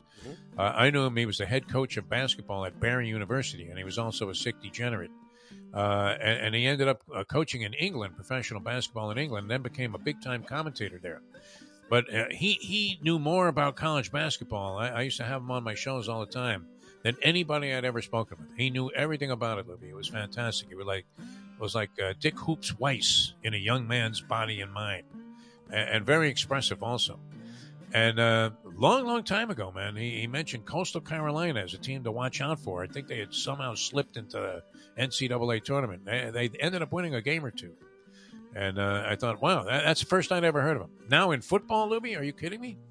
That's your 5-star game of the century? Yeah, I mean, they were, I guess, getting points and they ended up winning outright. Yeah. I dominated that ball game. It was fairly entertaining. I would imagine wildly so. He did well, yes. He enjoyed it. How many dimes are we talking about there? I know that he was very confident about that game, and it was a big play for him. He made sure to say that. Money management, my friend. Put your money where you think your best chance to win is. All right, back with more in a moment here on the Defo Show. Jeff DeForest, Mike Lubie Lubitz. Good job there with your NBA analysis, Lubie. I haven't watched that much, to be really honest. Holy Hubie Brown, man. I haven't really watched a lot. You're having seen none of those teams play, except for maybe the I just saw the Heat versus the Warriors. That's the only time I've seen them play. And they actually played good in that game. That was it, yeah. No, I've seen enough Heat basketball to feel very uncomfortable about the way they perform at the defensive end of the floor. And I don't know. I mean, obviously there's a long way to go in a season. At one time, they were 11-30, and they went and reversed that and went 30-11 the following year. And that unfortunately influenced Pat Riley for one of the rare times where he went off the rails, Riley, and started rewarding people that like Deion Waiters. Yep. And who was the Johnson guy that had the three-point shots? James Johnson, Deion Waiter, Kelly Olynyk, and even Whiteside, I think, had a deal around that time. Yep. It wasn't great. I'll say this for Olynyk. I know you're not an Olynyk fan, but he acquits himself as a very useful component. Yes. With a lot of teams. He actually does help teams out. He just frustrated me here. You hated him like poison, Olynyk. All right, coming back with more here in a moment. Now that. The time. It's 8:28. Hey, folks, Tony Segreto here. Let me ask you a question. What do you look for when you go out to eat? Good food, obviously, friendly atmosphere, not too loud, but good energy, reasonable prices, and a place where you feel comfortable. All those ingredients, no pun meant there, are hard to find unless you're talking about the Texas Roadhouse. You see, they encompass all of those attributes. Really, really good food, amazing atmosphere, good for a family, good for a date, or just a night out for yourself, and prices that will make you extremely happy. Their ribs, unmatched. Steaks, hand-cut every day. Everything, and I mean everything, is made on site, including their incredible bread. It's the one day, folks, that you can forget about low-carb diets. Trust me when I tell you, Texas Roadhouse, your restaurant, your destination when you say, where should we go and eat tonight? From the newly renovated sports bar to the beautiful bayside views captured at the Tiki Bar, Jimmy Johnson's Big Chill has it all. Located at mile marker 104, the Big Chill also offers waterfront dining while experiencing breathtaking sunset views of the Florida Keys. It's simply the hottest spot in the Keys to cool off. That's Jimmy Johnson's Big Chill at mile marker 104 in Key Largo. For more information, call today at 305-453-9066.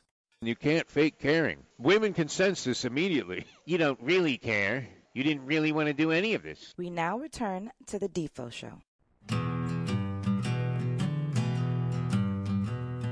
A slot player on a mission at the Hard Rock Hotel and Casino in Hollywood, Florida. Could be a dangerous commodity. Like we say, gambling for two is not like eating Chateaubriand, my friends. All right, welcome back to the show. Well, good to have you guys with us here on this Thursday.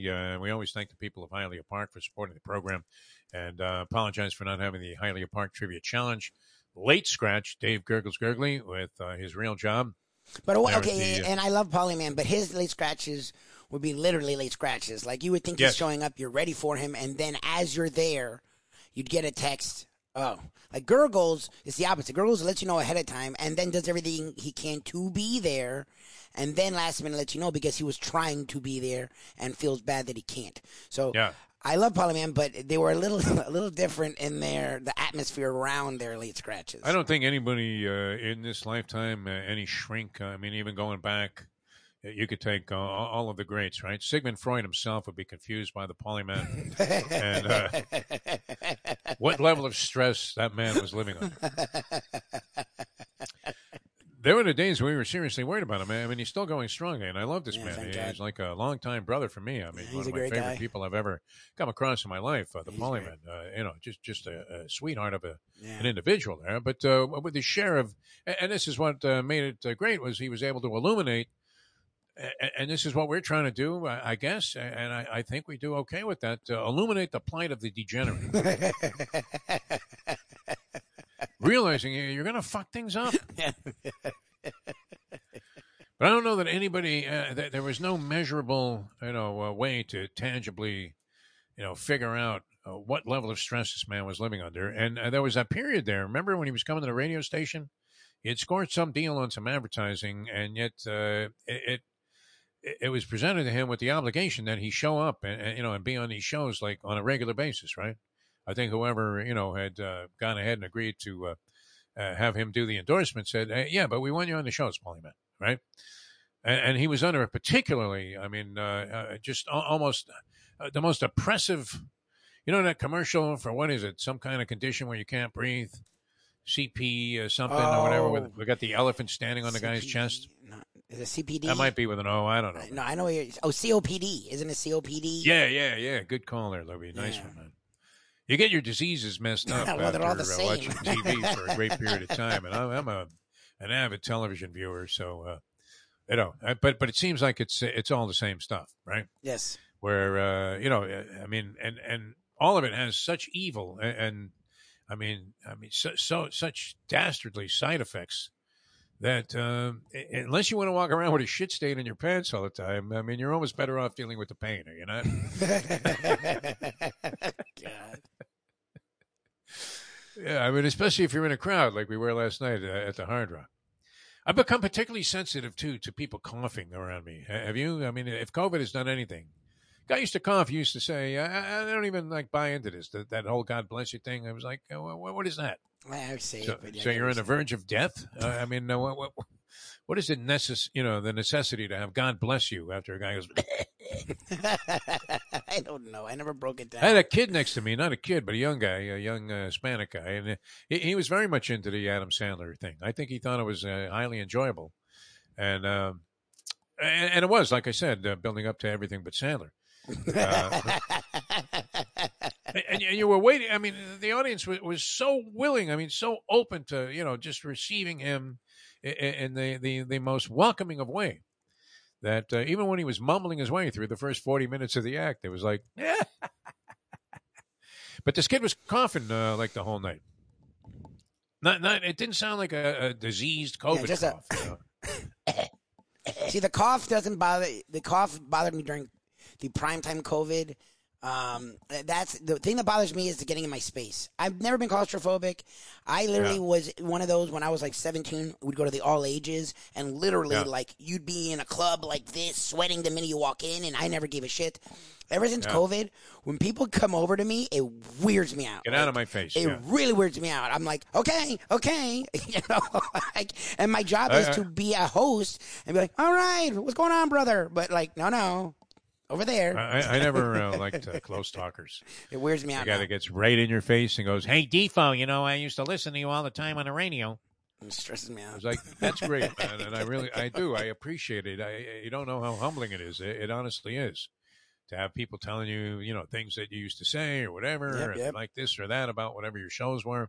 And I will say this: that since we haven't been doing the radio show, people became even more appreciative of it than ever. Yes. I believe that, because they've been subjected to Brady Quinn every day. Is he still even on the show? I don't even know. Well, that is the most interesting thing. Most national shows, good or bad, get some publicity somewhere. I've never, ever heard anyone ever talk about that show. You know what Brady Quinn had to say the other day? Never. That was great. Never. Like nobody's coming up to Brady Quinn 20 years later and say, hey, remember when you said this? No. That ain't happening, man. Good or bad. It's a shame that industry went right into the toilet here. All right, we don't want to disparage what we used to do anymore because we're doing this. And all right, I'm looking at some games here, Lubie, on the college football slate. Okay. All right. Yes. And the one of the ones of great interest, we mentioned Texas and TCU. Yes. Texas, a 7-point favorite at home against Texas Christian, who's been one of the Cinderella teams all year long. They're undefeated. They have been suspect in terms of their opposition. Yes. They have been vulnerable to their opposition, Yep. as suspect as that may have been. And yet, because they're undefeated and are now like a media darling, people like watching them. They're scoring all the time, rapid pace. Yeah, Max Duggar, their quarterback, is good. Like, yeah. They have a legit quarterback. It's just I can't tell you anyone else on their team. Yeah. Who the hell are they? I don't know. All right, that's one of many, many good games. I mean, very curious to see what happens. Lane Kiffin versus the devil himself. Yes, that's one where Kiffin can get on my nerves a little bit, but I do love how he gets on Saban's nerves. I will always have a fondness in my heart now for Lane Kiffin, as many disparaging remarks are made about Kiffin and all of the crazy stuff that he does with the co-eds and all the assertions that are out there circulating Joey about Freshwater. His affinity for freshmen. Joey Freshwater. That's was like his online name. The guy's a good-looking cat, and he obviously has had tremendous financial success, being the youngest guy to coach a head coaching position in the NFL. Yep. And then what? I mean, he's had any number of just dynamic college jobs. Tennessee, then USC, then filled forward fast to be Alabama's offensive coordinator, then FAU, and now Ole Miss. Unbelievable. Yeah, and doing a good job pretty much anywhere. It was remarkable what he did at FAU. It was. Was it not? Yes. However he did it, I mean, they're not under any is it because the NCAA has no power anymore and they don't look into schools? They're not thinking, hey, well, wouldn't FAU be the kind of team they would put on a 10-year death penalty? For buying a kid a cheeseburger. 100%. Look, they just did it at FSU for a guy that paid back the money. For basketball, though, you're not wrong. Right. When it comes to basketball, they still have some power. And football, if you notice, there's no suspensions. Nothing, man. There's no penalties Nothing anymore. Ever. No investigations anymore. Every team in the league, in college football, Division I, used to be under double secret probation. Yes, 100%. And with certain teams, it was, open, transparent probation. Yes. Because, if the Hurricanes had a guy that passed gas in an elevator, they were under investigation for, violations of a criminal nature. Unbelievable. And all of a sudden, like 14 scholarships would be taken away. Sonny Hirsch would blow a gasket every time something like that happened, too, even when it was more than well-deserved. I was going to say, it wasn't always fictitious. I mean, with the Canes, no. Stuff. I mean, there was a lot of stuff there that we used to kind of gloss over there with Paul D. Exactly. Paul, the suspensions, obviously. I mean, come on. How victimized do you feel? And are you demanding an apology? How victimized. That would be on the Hurricane hotline. Oh, God. Oh, well, what are you going to do? So once in a while, we might have shelled for these teams. All right, so what do you think? Alabama, Ole Miss. Where are you going there? A lot of people like Mississippi in this game. In fact, getting almost 12. I mean, that's a big line. And Ole Miss 5 can out of score. 7. 5 out of 7 handicappers are picking Mississippi Ole Miss with the points. Can run the ball, and which is something they haven't in the past, and they still have a really good quarterback in Jackson Dart, and their defense is improved. And Kiffin, Kiffin loves to go after Saban. So, and it's a weird place because Alabama. Well, and his defense is not good. I mean, they're giving up a lot of points. Bama's to the defense. Alabama Crimson. Yeah, Bama's defense. Like Saban, it's interesting because it could go either way, right? Like Saban, Bama's down. Saban wants to prove something, but a lot of the times we've seen with Alabama, like in the bowl games at least, when there's nothing to play for. We've seen them get rocked. Like, there have been a few bowl games where when it was not for the playoffs or championship where they lost by 20 because they just don't give a shit. That's what I'm curious about is does Saban rally the troops and finish strong and get into the top 5, or does he lose them, which he is. I think he loses them. That would be fine. So does the Pigskin Prophet, Howie Kasoy here. Okay, in the New York Post. Here's the analysis. See what you think of this. Yeah. And he says, take Mississippi plus 11 and a hook. All right, that's a very generous allotment of points for a team that you think could be competitive. The rationale behind it, the Crimson Tide have played 4 games decided by 4 points or fewer this season, including all 3 matchups against ranked teams. A double-digit spread is even harder to cover without the aura and intimidation that's been attached to Nick Saban's teams for more than a decade. I mean, it's true. Their defense has struggled in all these matchups. Like, Texas A&M's not good. And they should have lost that game. Like, they should have lost it. Like, and who was the other team that took them right to the wire? Well, Texas, and that was without Ewers. Like, the guy Ewers wasn't playing. Weren't they on like their second or third string quarterback, and they should have lost. If the guy doesn't over pursue Bryce Young, Alabama loses that game, like 100%. Yeah. Oh, hey, they've been just highly vulnerable by any standard that we're accustomed to. They're usually blowing these teams out of the water. Games are over in the first quarter, and they got the backups in there by the time you get around to the second half. All right, so that's an interesting ball game. I'll be paying some attention to that. Yes. I don't know that I'm going to dedicate a lot of time to watching it, but we'll always be fans of Lane Kiffin ever since we found out from Paul Castronovo, Lubie, that he was a fan of our show. Yeah. Which we had on direct word, where the very fabled and much more well-known DJ and host of a big music morning show here in South Florida, and been doing it for like 30 years or something. Yep. Same place, big FM booming signal, big 105.9. Goes over and says hello to Lane Kiffin. He sees him in the gym. They work out at the same gym. Boca Raton. Yeah, Kevin, I think still lives in Boca. Like I think he still Why not? loves Boca. You know, like he's not trying to live in Oxford, in Mississippi. Some big town in Mississippi. Can we dance with your dates? I mean, what the hell is going on? Castronova, used to work out with him. So him. Castronova goes over to Lane Kiffin and says, hey, I want to introduce myself. I'm Paul Castronova, big shot DJ in town. And he goes, DJ, you know that guy DeForest and Lubie? That's funny. That's great. I listen to their show every day. You work in the same place? That's classic. And I was like, what? You're that DeForest guy. Yeah. So we'll always be fans of Lane Kiffin, and especially in this spot. Yep. So I'd be inclined to take the 11.5, so I'd have a rooting interest in this game. Yep. And then on top of that, I'm rooting for the outright win and the total mental demolition of one Nick Saban. Yeah, third loss. Has he had 3 losses since? I know that first year or 2 years he struggled a little. Like, I don't think he's had 3 losses since then. I can't imagine that he had 3 losses because, remember, he inherited like a really good team, a promising up-and-coming team from Mike Shula. That was part of the thing that Don Shula despised him for, besides the fact that he was Nick Saban, but and deserving of every amount and every bit of that animosity that Shula spewed in his direction. But when he took over for Mike Shula, everybody thought that was going to be like a breakthrough year that first year under Saban for Mike Shula, because he was sort of knocking on the door there a little bit, Lubie. Yes. He was getting there. He had done decent recruiting. He hadn't done Saban type stuff, but he had done decent recruiting. He was losing games in bizarre fashion. He just wasn't winning. Like, that was a problem. Yeah. He snake bit. He was a little snake bit when it came to getting wins. I think of the record. It was enough to justify the wrath of and the impatience of the Alabama alumni, and have them go, you know who we need? Nick Saban.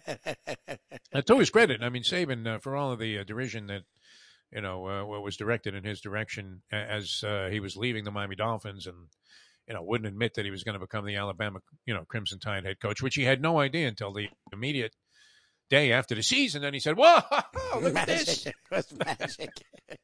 A contract right here." That was the best. That was magic. That was great.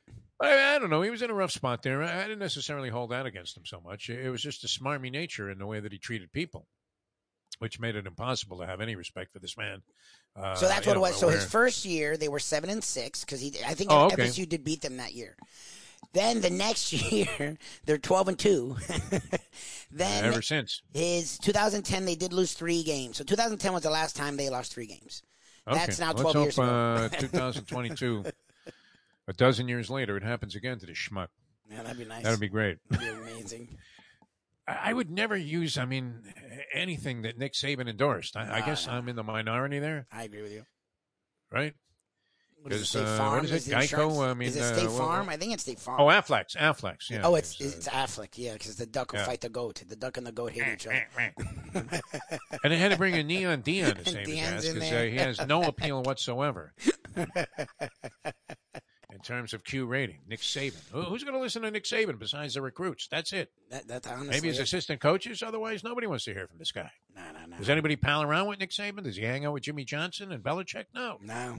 They hate him like poison. Honestly. Right? Yeah. Even two guys that are very much, have some very close similarities and parallels to Nick Saban in terms of, coaching style and approach and the bravado that it takes to be successful in a game. And they can't stand a guy. Nope. Wasn't he on Belichick's staff? Yes. Well, a young Nick Saban was on the Browns, and you don't really hear of them intermingling. They would think they could. No, you never hear Belichick mention him at a press conference. But then, yet again, he doesn't say anything at a press conference. If you're going off of that. Who mumbled more at press conferences, Shaq or Bill Belichick? Shaq, not so much at press conferences, but whenever there were reporters around the locker room. The Shaq postgame, when I started covering the Heat, it was like the last year with Shaq. Covering him doing an interview was the most. You didn't understand what the fuck he was saying. Yeah. Like you're right there. You're like, what?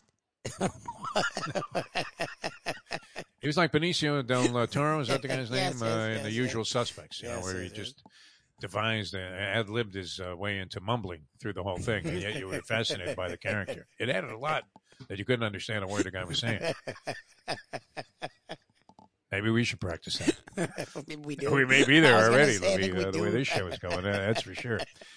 All right, looking at the schedule, Other games, Tennessee comes else? back against Missouri. They should kill them, 21-point favorites. LSU, Arkansas, very interesting, Lubie, and unanimous. Everybody is willing to lane 3 with LSU in this ballgame. Arkansas has fallen off a cliff. Arkansas, the second after the beginning of the year, has sort of just become a disaster. Why is that line so low? I mean, LSU's on the road. It must be at Arkansas. And, SEC road games, it's a tough environment. Right. I don't 3-point spread. It's of the 7 people, 3 of them have it as one of their best bets. Go ahead, lay the 3 with LSU. Unanimous across the board that game is going in that direction. And then anything else that's interesting? What? You have the Miami-Georgia Tech game is interesting to me because Georgia Tech's not good. And Miami is really licking their wounds right now. Like, to me, if FSU wasn't where they were going to fix it, but maybe Georgia Tech, maybe this is the week that they get it. Georgia Tech already fired their coach. They've struggled. They have had quarterback issues with injuries. That would be a place where I would be like, maybe Miami. Maybe Miami figures it out this week. Their defense has actually been pretty good outside of last week. I'm going to give you my overwhelming underdog parlay in college football. Okay. Here. I'm stealing this from this Howie Kasoy here, but and our good friend Jim Sony, I think, is fascinated by gigantic point spreads. Okay. Which way would you go when you're getting like 40 points? Mm-hmm. So you have Indiana getting 39.5 from Ohio State. What do you think about that? Oh, Jesus. At what point do the Buckeyes call the dogs off? Are you willing to go ahead and take 39 and a hook? And something I've learned. If somehow, and you know how these games start, Indiana starts out and they get like a mysterious streak of lucky plays, and they get in the field goal range, and the guy boots a line drive that just gets over the hands of the oncoming defensive line, and somehow squibs its way through the uprights, and it's 3-0 Indiana, and you're thinking, I'm up 42 and a hook. Because you need that bogus score that starts the game for the underdog in those kind of situations. And now they're not going to score again. At the rest of the game, it's going to be all Ohio State. That's the problem. So when do they call it off? I mean, and you're sitting there at the end of the game going, my God, if they score again, I'm fucked.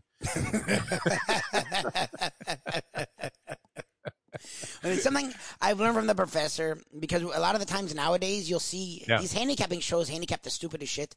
Like they'll have the backup point guard over under 3 assists, and it's like, why would I give a shit about the prop bets are going to bury America. So, but he uses this line like, why would I want to watch the Sacramento Kings to see what their backup point guard does? So that's my problem is, with a bet like that, you now either have to watch or keep an eye on, like you with FIU and La Tech.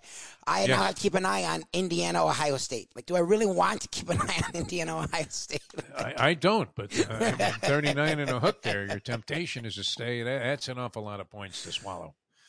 if you're Ohio State. And Andy's not wrong. And Colorado, USC. Colorado's getting 34.5. USC's defense isn't good. You actually brought it up the other day. Defenseless USC. You brought it up the other day, and someone was raging because they're horrible. They're rated higher than Oregon right now, and I don't get it. Yeah. Oregon's been dominant on both sides. Like, their defense sucks. And the Cal's not good, and they almost lost that game.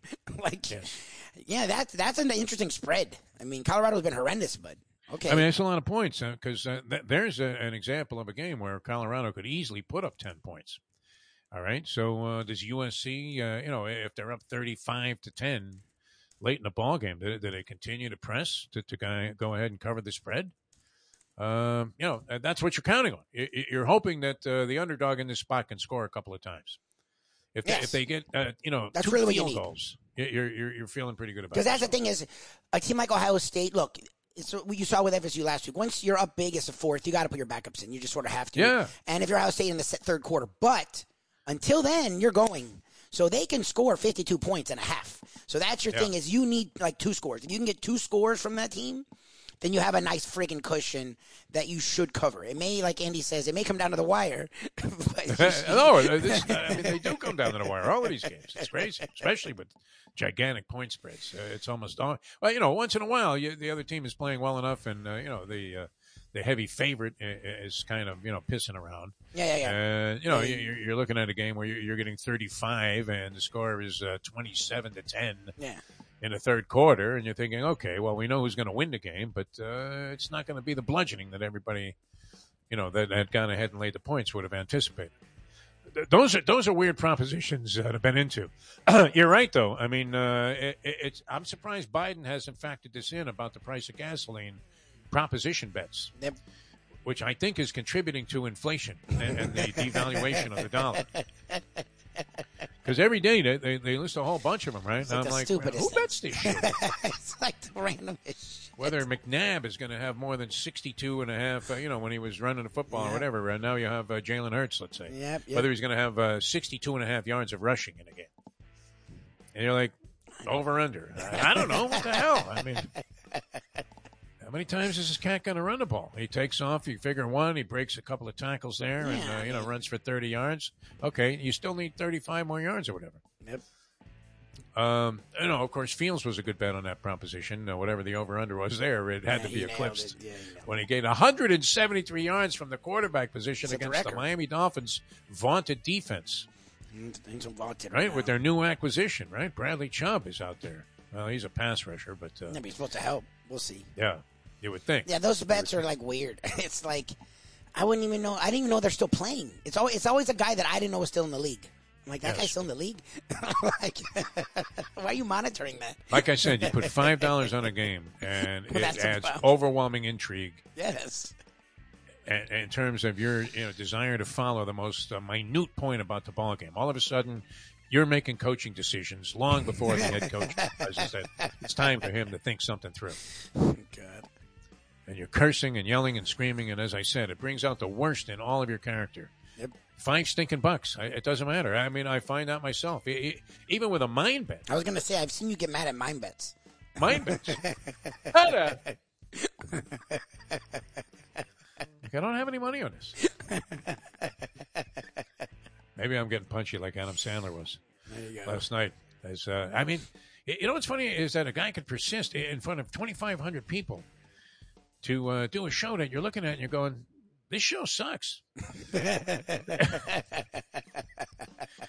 But he's just plowing right through it as if it was great. And the people, I guess, I don't know. They like it. No, people like it. I'm telling you, people like it. They love it. The specials do well. Absolutely, they were loving it. The guy's mumbling and, I'll say, I mean, whatever he did, it seemed like it wasn't like it was just haphazardly done. Yeah. He had a lot of coordinated production and different things with the songs, the parody songs. But weak all the way. All right, as maybe you thought we were today. And we do apologize once again for not having a Hialeah Park Trivia Challenge. Our Believe podcast, the great Brandon Lang, always a hoot.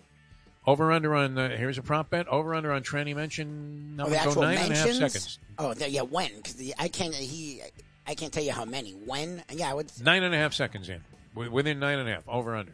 I would say over, because last week he hammered it. Like, I've noticed the weeks he goes really after it, the next week he'll be slow. Because we've had weeks where he didn't mention it till the 20-minute mark. So I would say I would go over. I'll go over this week. It's always great, though, and great insight. 6-1-1 last week on the selections. I mean, they really, and you want to hear a guy, if he does give you logic, if you agree with that logic, then, okay, go ahead and make the play, maybe. Yep. But if you think the guy is full of shit, or maybe he's convinced you that your opinion is not necessarily the right one, maybe you lay out of the game. Yep, exactly. That's possible. Exactly. But, there's nothing like being emboldened by some handicapper that you have great respect for. And he outlines a game, and you say, wow, that's exactly the way I see it, man. But I didn't know about the fact that they were like 17-1 against the spread all time in situations where they're coming out of a loss when there was a full moon and people were eating a lot of blue cheese. That's why Mark Lawrence. Mark Lawrence would go into the trends that it's like, wow, good for you. You knew what vegetable they liked in the summertime. What I like about Lang is he incorporates a lot of these different elements into his handicapping theories, including gut instinct. And you know what? The best handicapping method is what do you see? If you saw Florida State and Miami, you had to go with Florida State in that game, laying any amount of points. I know it's after the fact, easy to say, but wow, the Hurricanes have looked horrible all year long, even in victory. And Florida State's made a representative showing in virtually every game. Yes. You could have made a case that they could have. And they beat LSU, right? Yes, they did beat LSU. Well, actually, they dominated LSU and gave up where they almost lost, but they did win. Yeah. Yes, they did beat LSU, who's now 7th in the country. All right. We have to run. We do. Pickleball, big on the mind of Jim Sarney. I think the game blows. I really do. I don't care. I don't want to watch celebrity pickleball. I don't want to see pickleball played at the park. No, I mean, if you're playing it, you're enjoying it. You can play it. My dad loves it. It's like the video game. Yeah. Where have all these video games gone that were on TV? Yeah. Away. Same thing. Away. It's a fact. I mean, I think it's something that won't go away as being played. But people. It's a great pickleball? Participation sport for a lot of people, and I'm all fine. for that. Go for it. No one's watching this. No, but the game itself, I mean, it sucks. The ball doesn't even come off the ground.